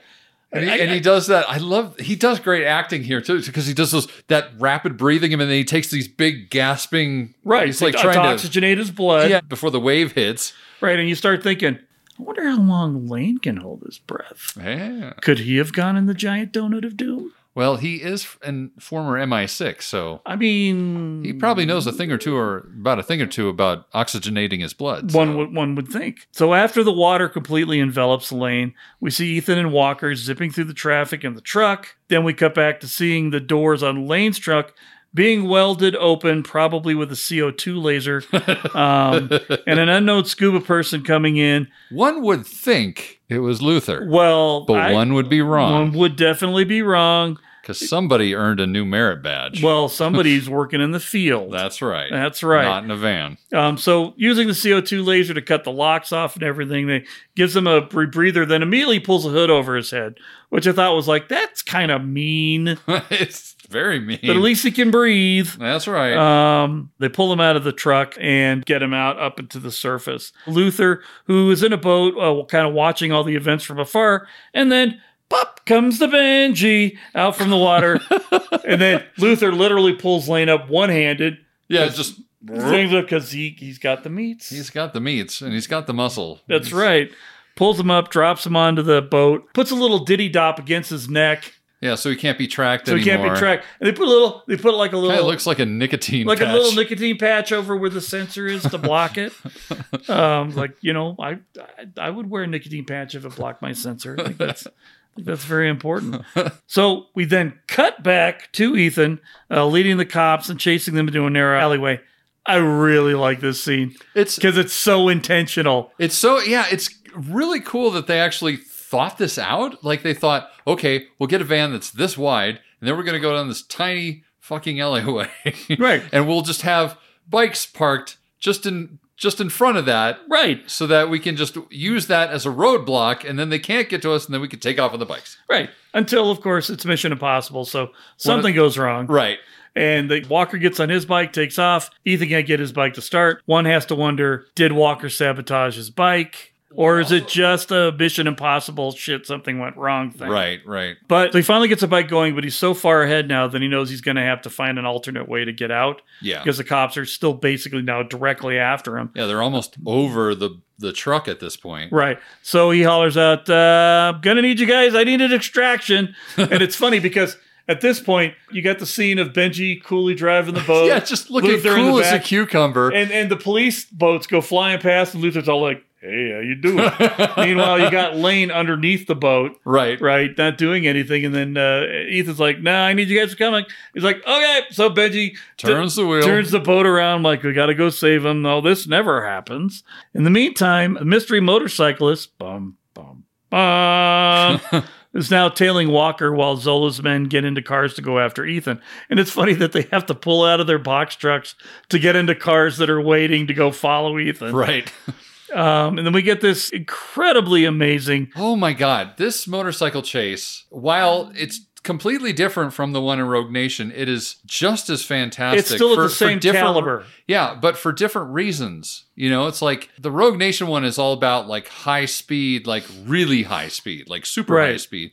Whereas this one's still fast, but this one's more about, he's literally going into head on, Yeah, almost the entire thing is against traffic. Yeah. And then they hit the famous roundabout around the Arc de Triomphe, and it's just the level of intensity.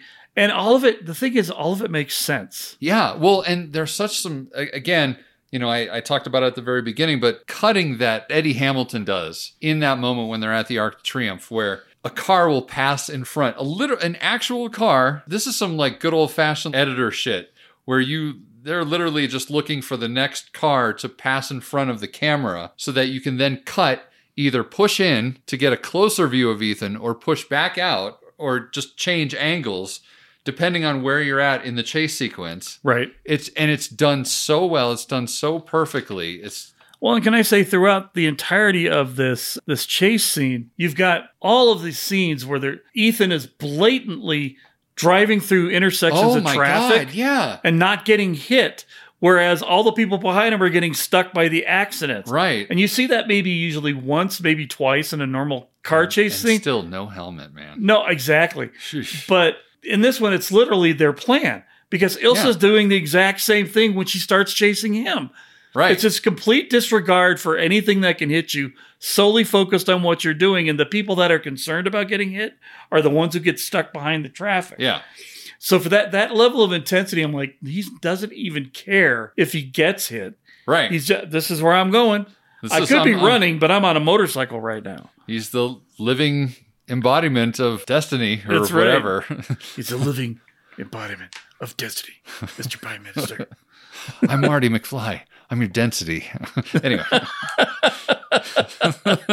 The whole thing, and I mean, we've seen some good motorcycle chases in this franchise. Yeah. Going all the way back to the Woo as Fuck original. Right. Yeah. I mean, even that is pretty fantastic too. Right. But that was when he was still kind of cutting his teeth as an expert motorcyclist. And it was really more about the chase between the two of them than it was about anything else. Yeah. Whereas, and I think the one in Rogue Nation was also, there was obviously a lot more involvement on the motorcycles, but it really was Ethan against Ilsa in this circumstance. Yeah. This one is just, everybody's fucking chasing me and I need to get away. Right.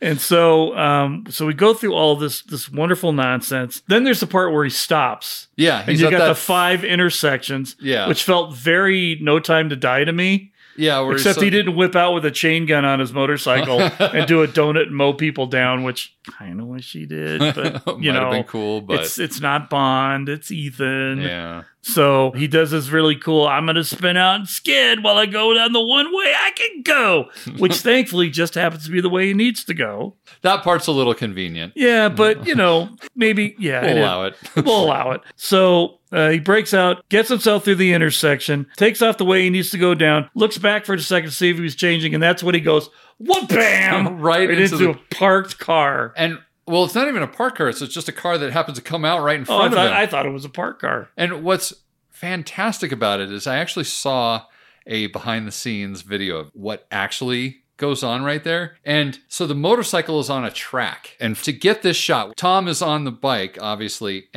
but he's got a cable. He's basically harnessed. He's got a cable on his back. And then they time it so that the car comes in front and the bike stops on the track and they lift him to get over the car. So it's all like pretty practical. It's like, it's not like they CG'd his body flying over this car. Right. It's really Tom flying over the car. He's just not hitting the car per se and getting clobbered. He's just lifting him over it. And then they cut it on the reverse angle to make it look like he, actually did it. But it's done so well. Oh, absolutely. I just think of so many other franchises that would really fumble the ball in this situation, like making this look real. Or they'd done a real stunt, but they'd have superimposed the actor's face on it.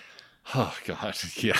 Bad Roger Craig. Daniel Craig. Oh, bad Daniel Craig. Roger Craig, Daniel Craig. I do that all the time. Apparently, the early to mid 80s 49ers are firmly planted in the back of my brain. That's right. Anyway, so of course, being Ethan Hunt, he gets up. Right, he's fine. I'm fine. He's limping a little bit. He's a little sore. Yeah. But he starts making his beeline to the, park. It's like a the fountain bush area type thing. Yeah, it's like I don't know what it is. Water fountain type thing, but it's not on. Yeah. But all you can see is just this bush surrounding something. The cops are barreling down.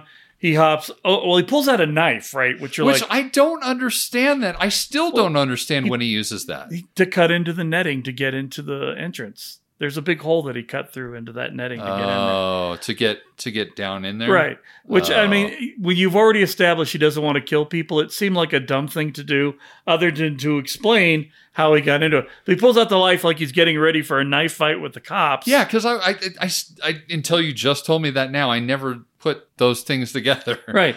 And he goes hobbling over, jumps over the topiary or whatever that's in Right. there. And the cops come over, hut.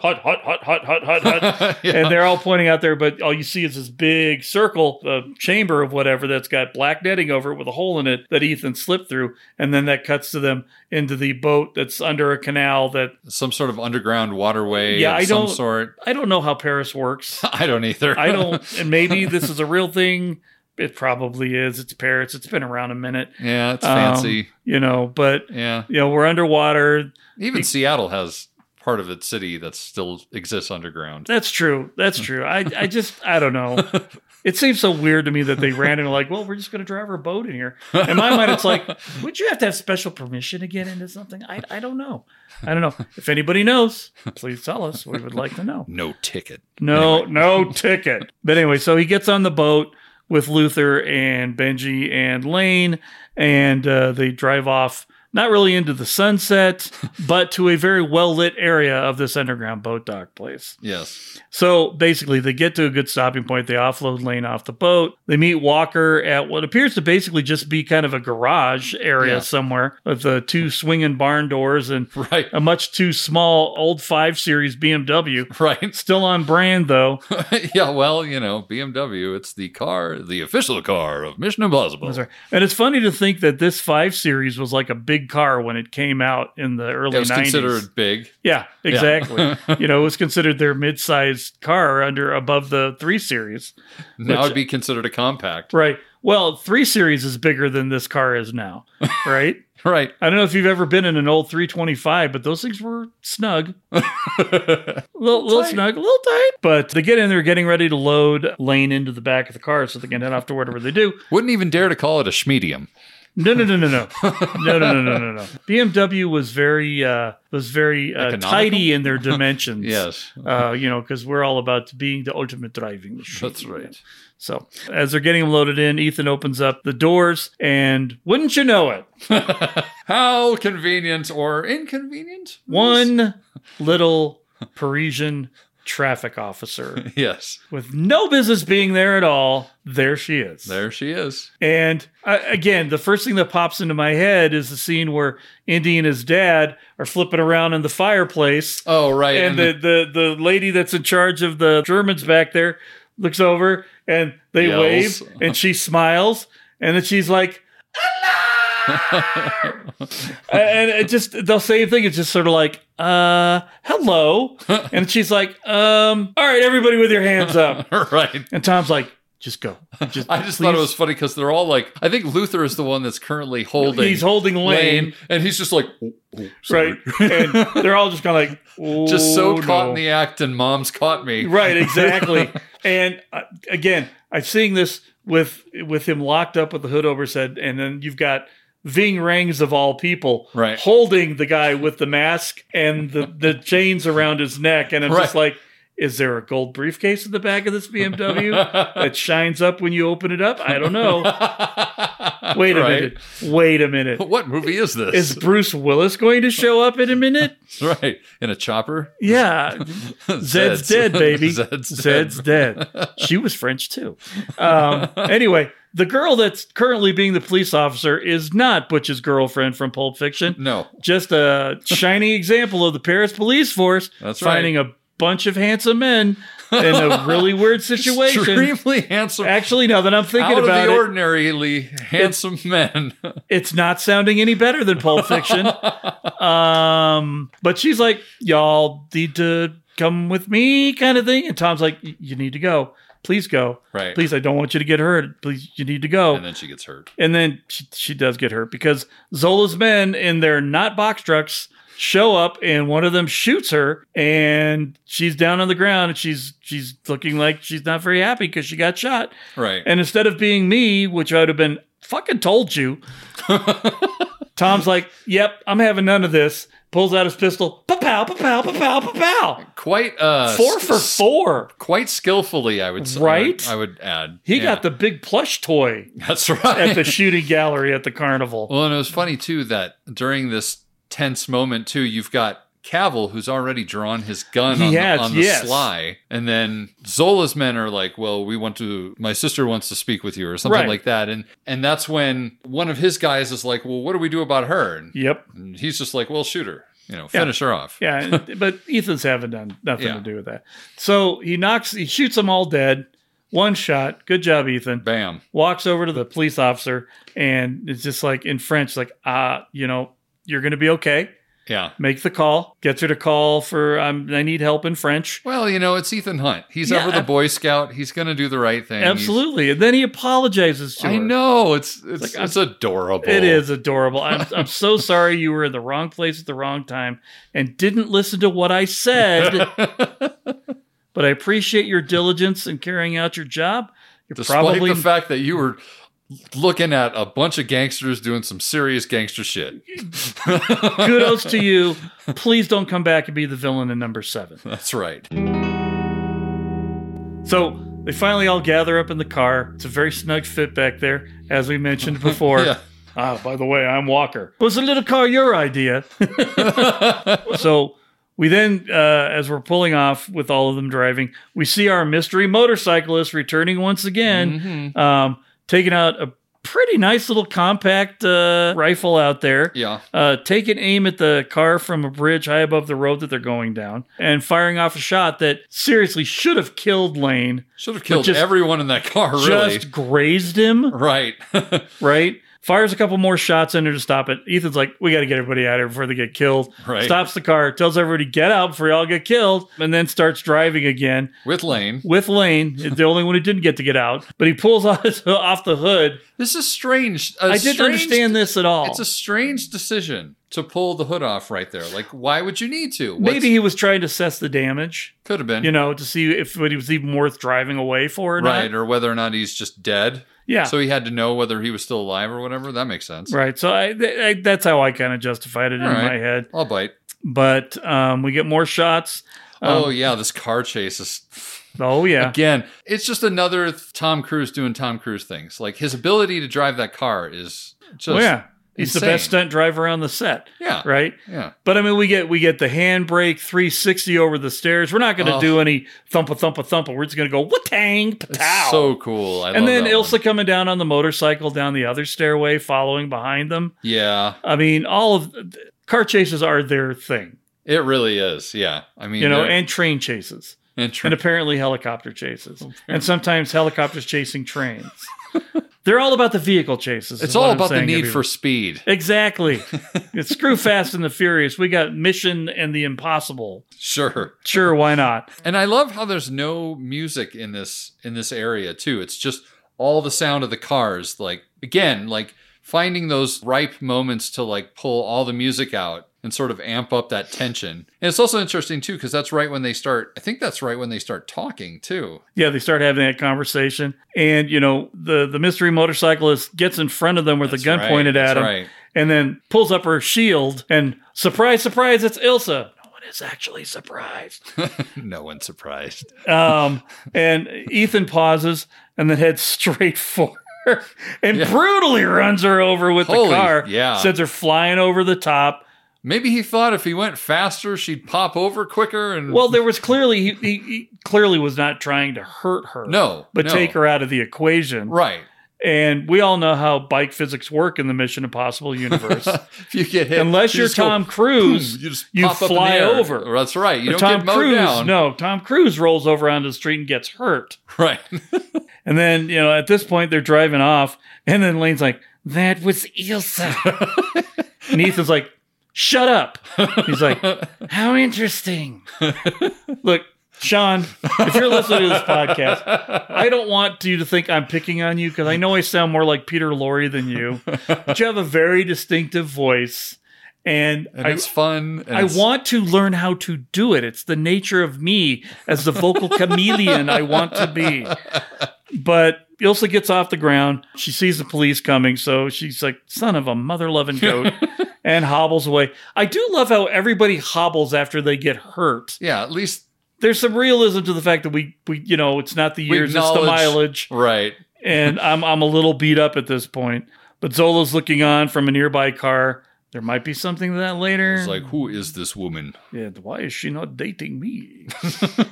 It's funny that we're going with that Russian accent when he was clearly English like his sister. I know. But with a name like Zola, it just you like, yeah, I'm our half brother. You know what I'm saying? Yeah. Max was, shall we say, a player. You know? So anyway, Ethan then arrives at another dark, secluded, undisclosed location where Benji, Luther, and Walker are waiting. To be fair, it seems very much like other dark, undisclosed locations we've seen in the movies. It's got a jail cell. Yeah. It's poorly lit.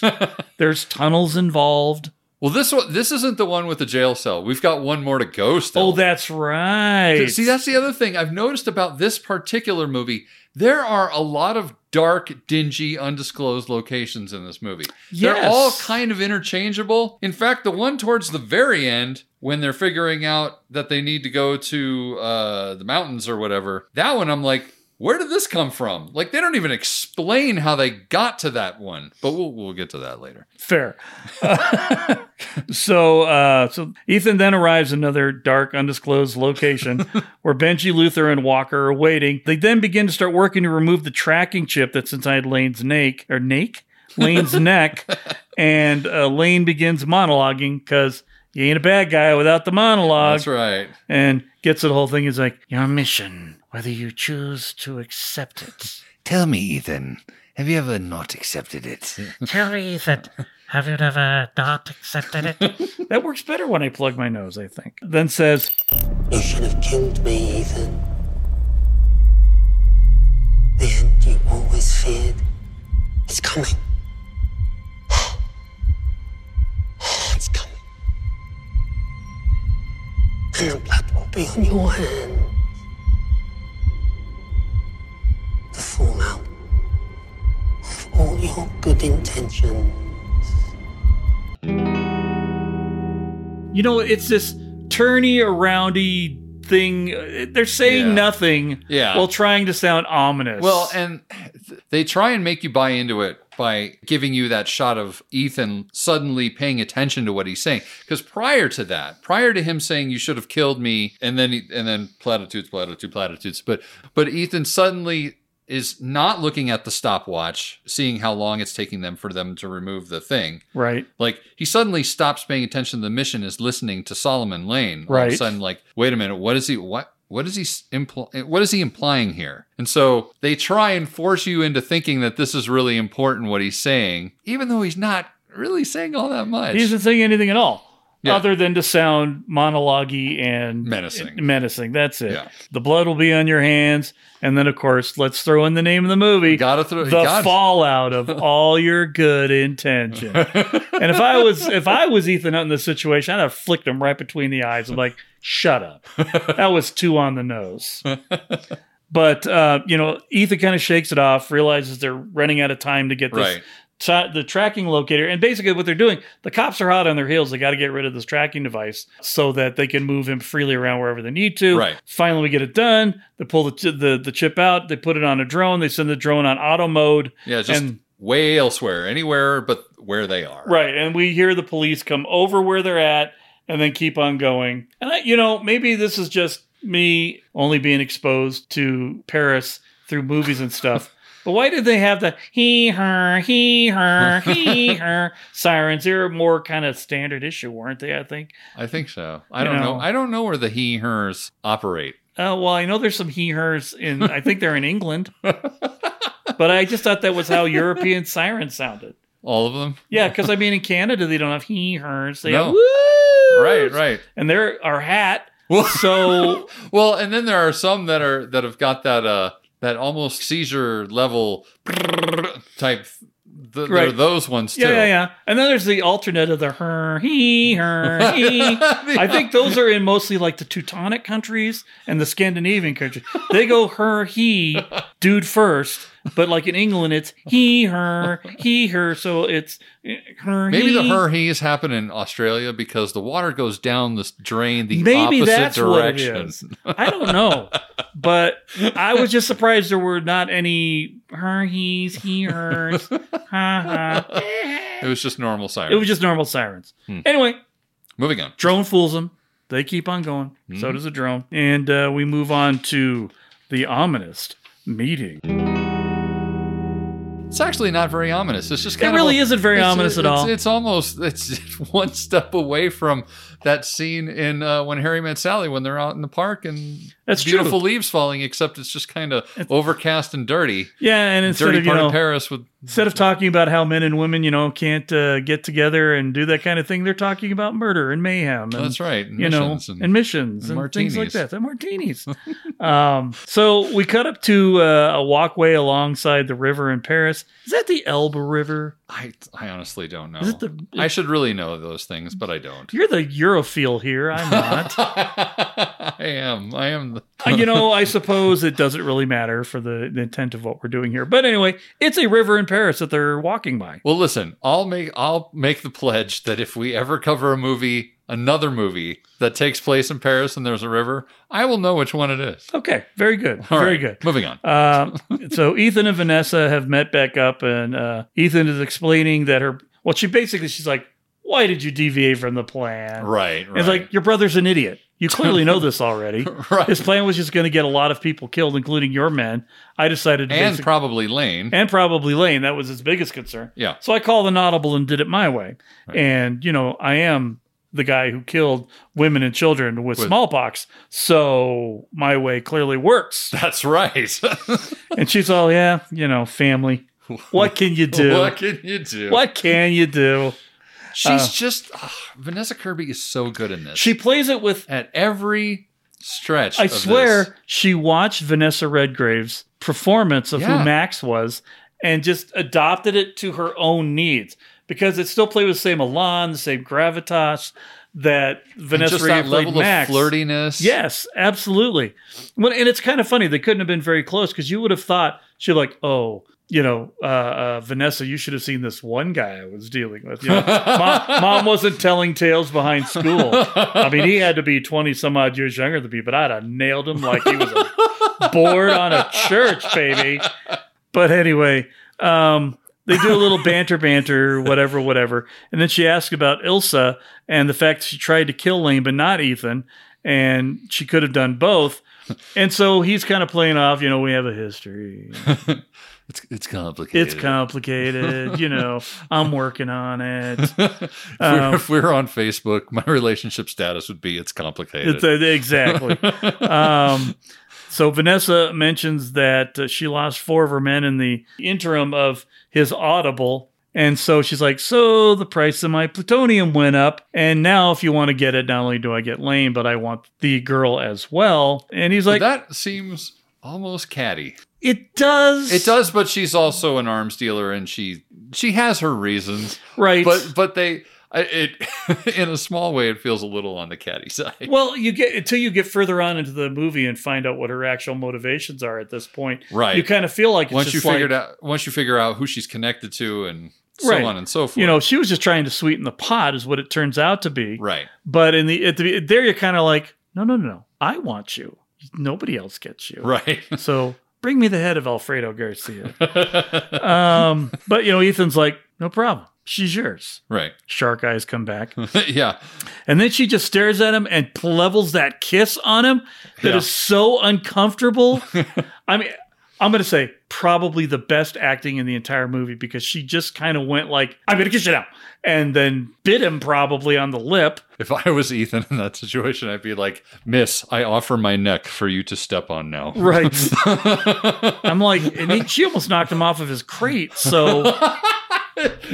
he must have been standing on 3-4 soapboxes to be at the same height as Vanessa Kirby. So I mean, I don't know how tall she is, but she could have caused some serious damage. Good thing he's a stuntman. That's right.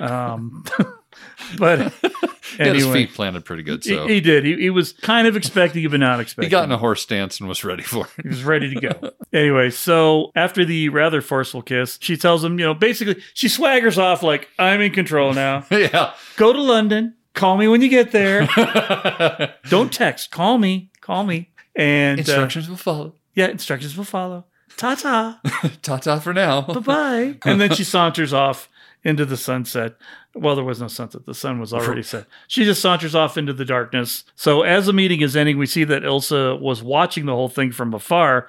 And so now we get the other end of the cattiness. And maybe it's just me wishing it, but it really felt like the look on her face was just like, bitch. It totally was. It totally was. So Ilsa? It says Ilsa in Spain. In Spain. Ilsa. So Ilsa begins to follow Ethan, and we get that sort of classic, he's right in front of me, and then I make a right-hand turn, and he's a little bit further away. Right. And then I make a left-hand turn, he's a little bit further away. But always where I can see where he's going. And it's always clearly sort of indicating that he knows he's being followed. So he's Sure. now, so at this point, he's now just leading her to a very specific place where they can meet discreetly and chit-chat. Right. It kind of reminded me of from Man of Steel. Hey, another Henry Cavill movie. Hey. When they're on the Kryptonian ship and you've got robot Russell Crowe doing what I like to tell my wife, I call it Jarelling, where he just pops up in front and points the direction Lois Lane needs to go.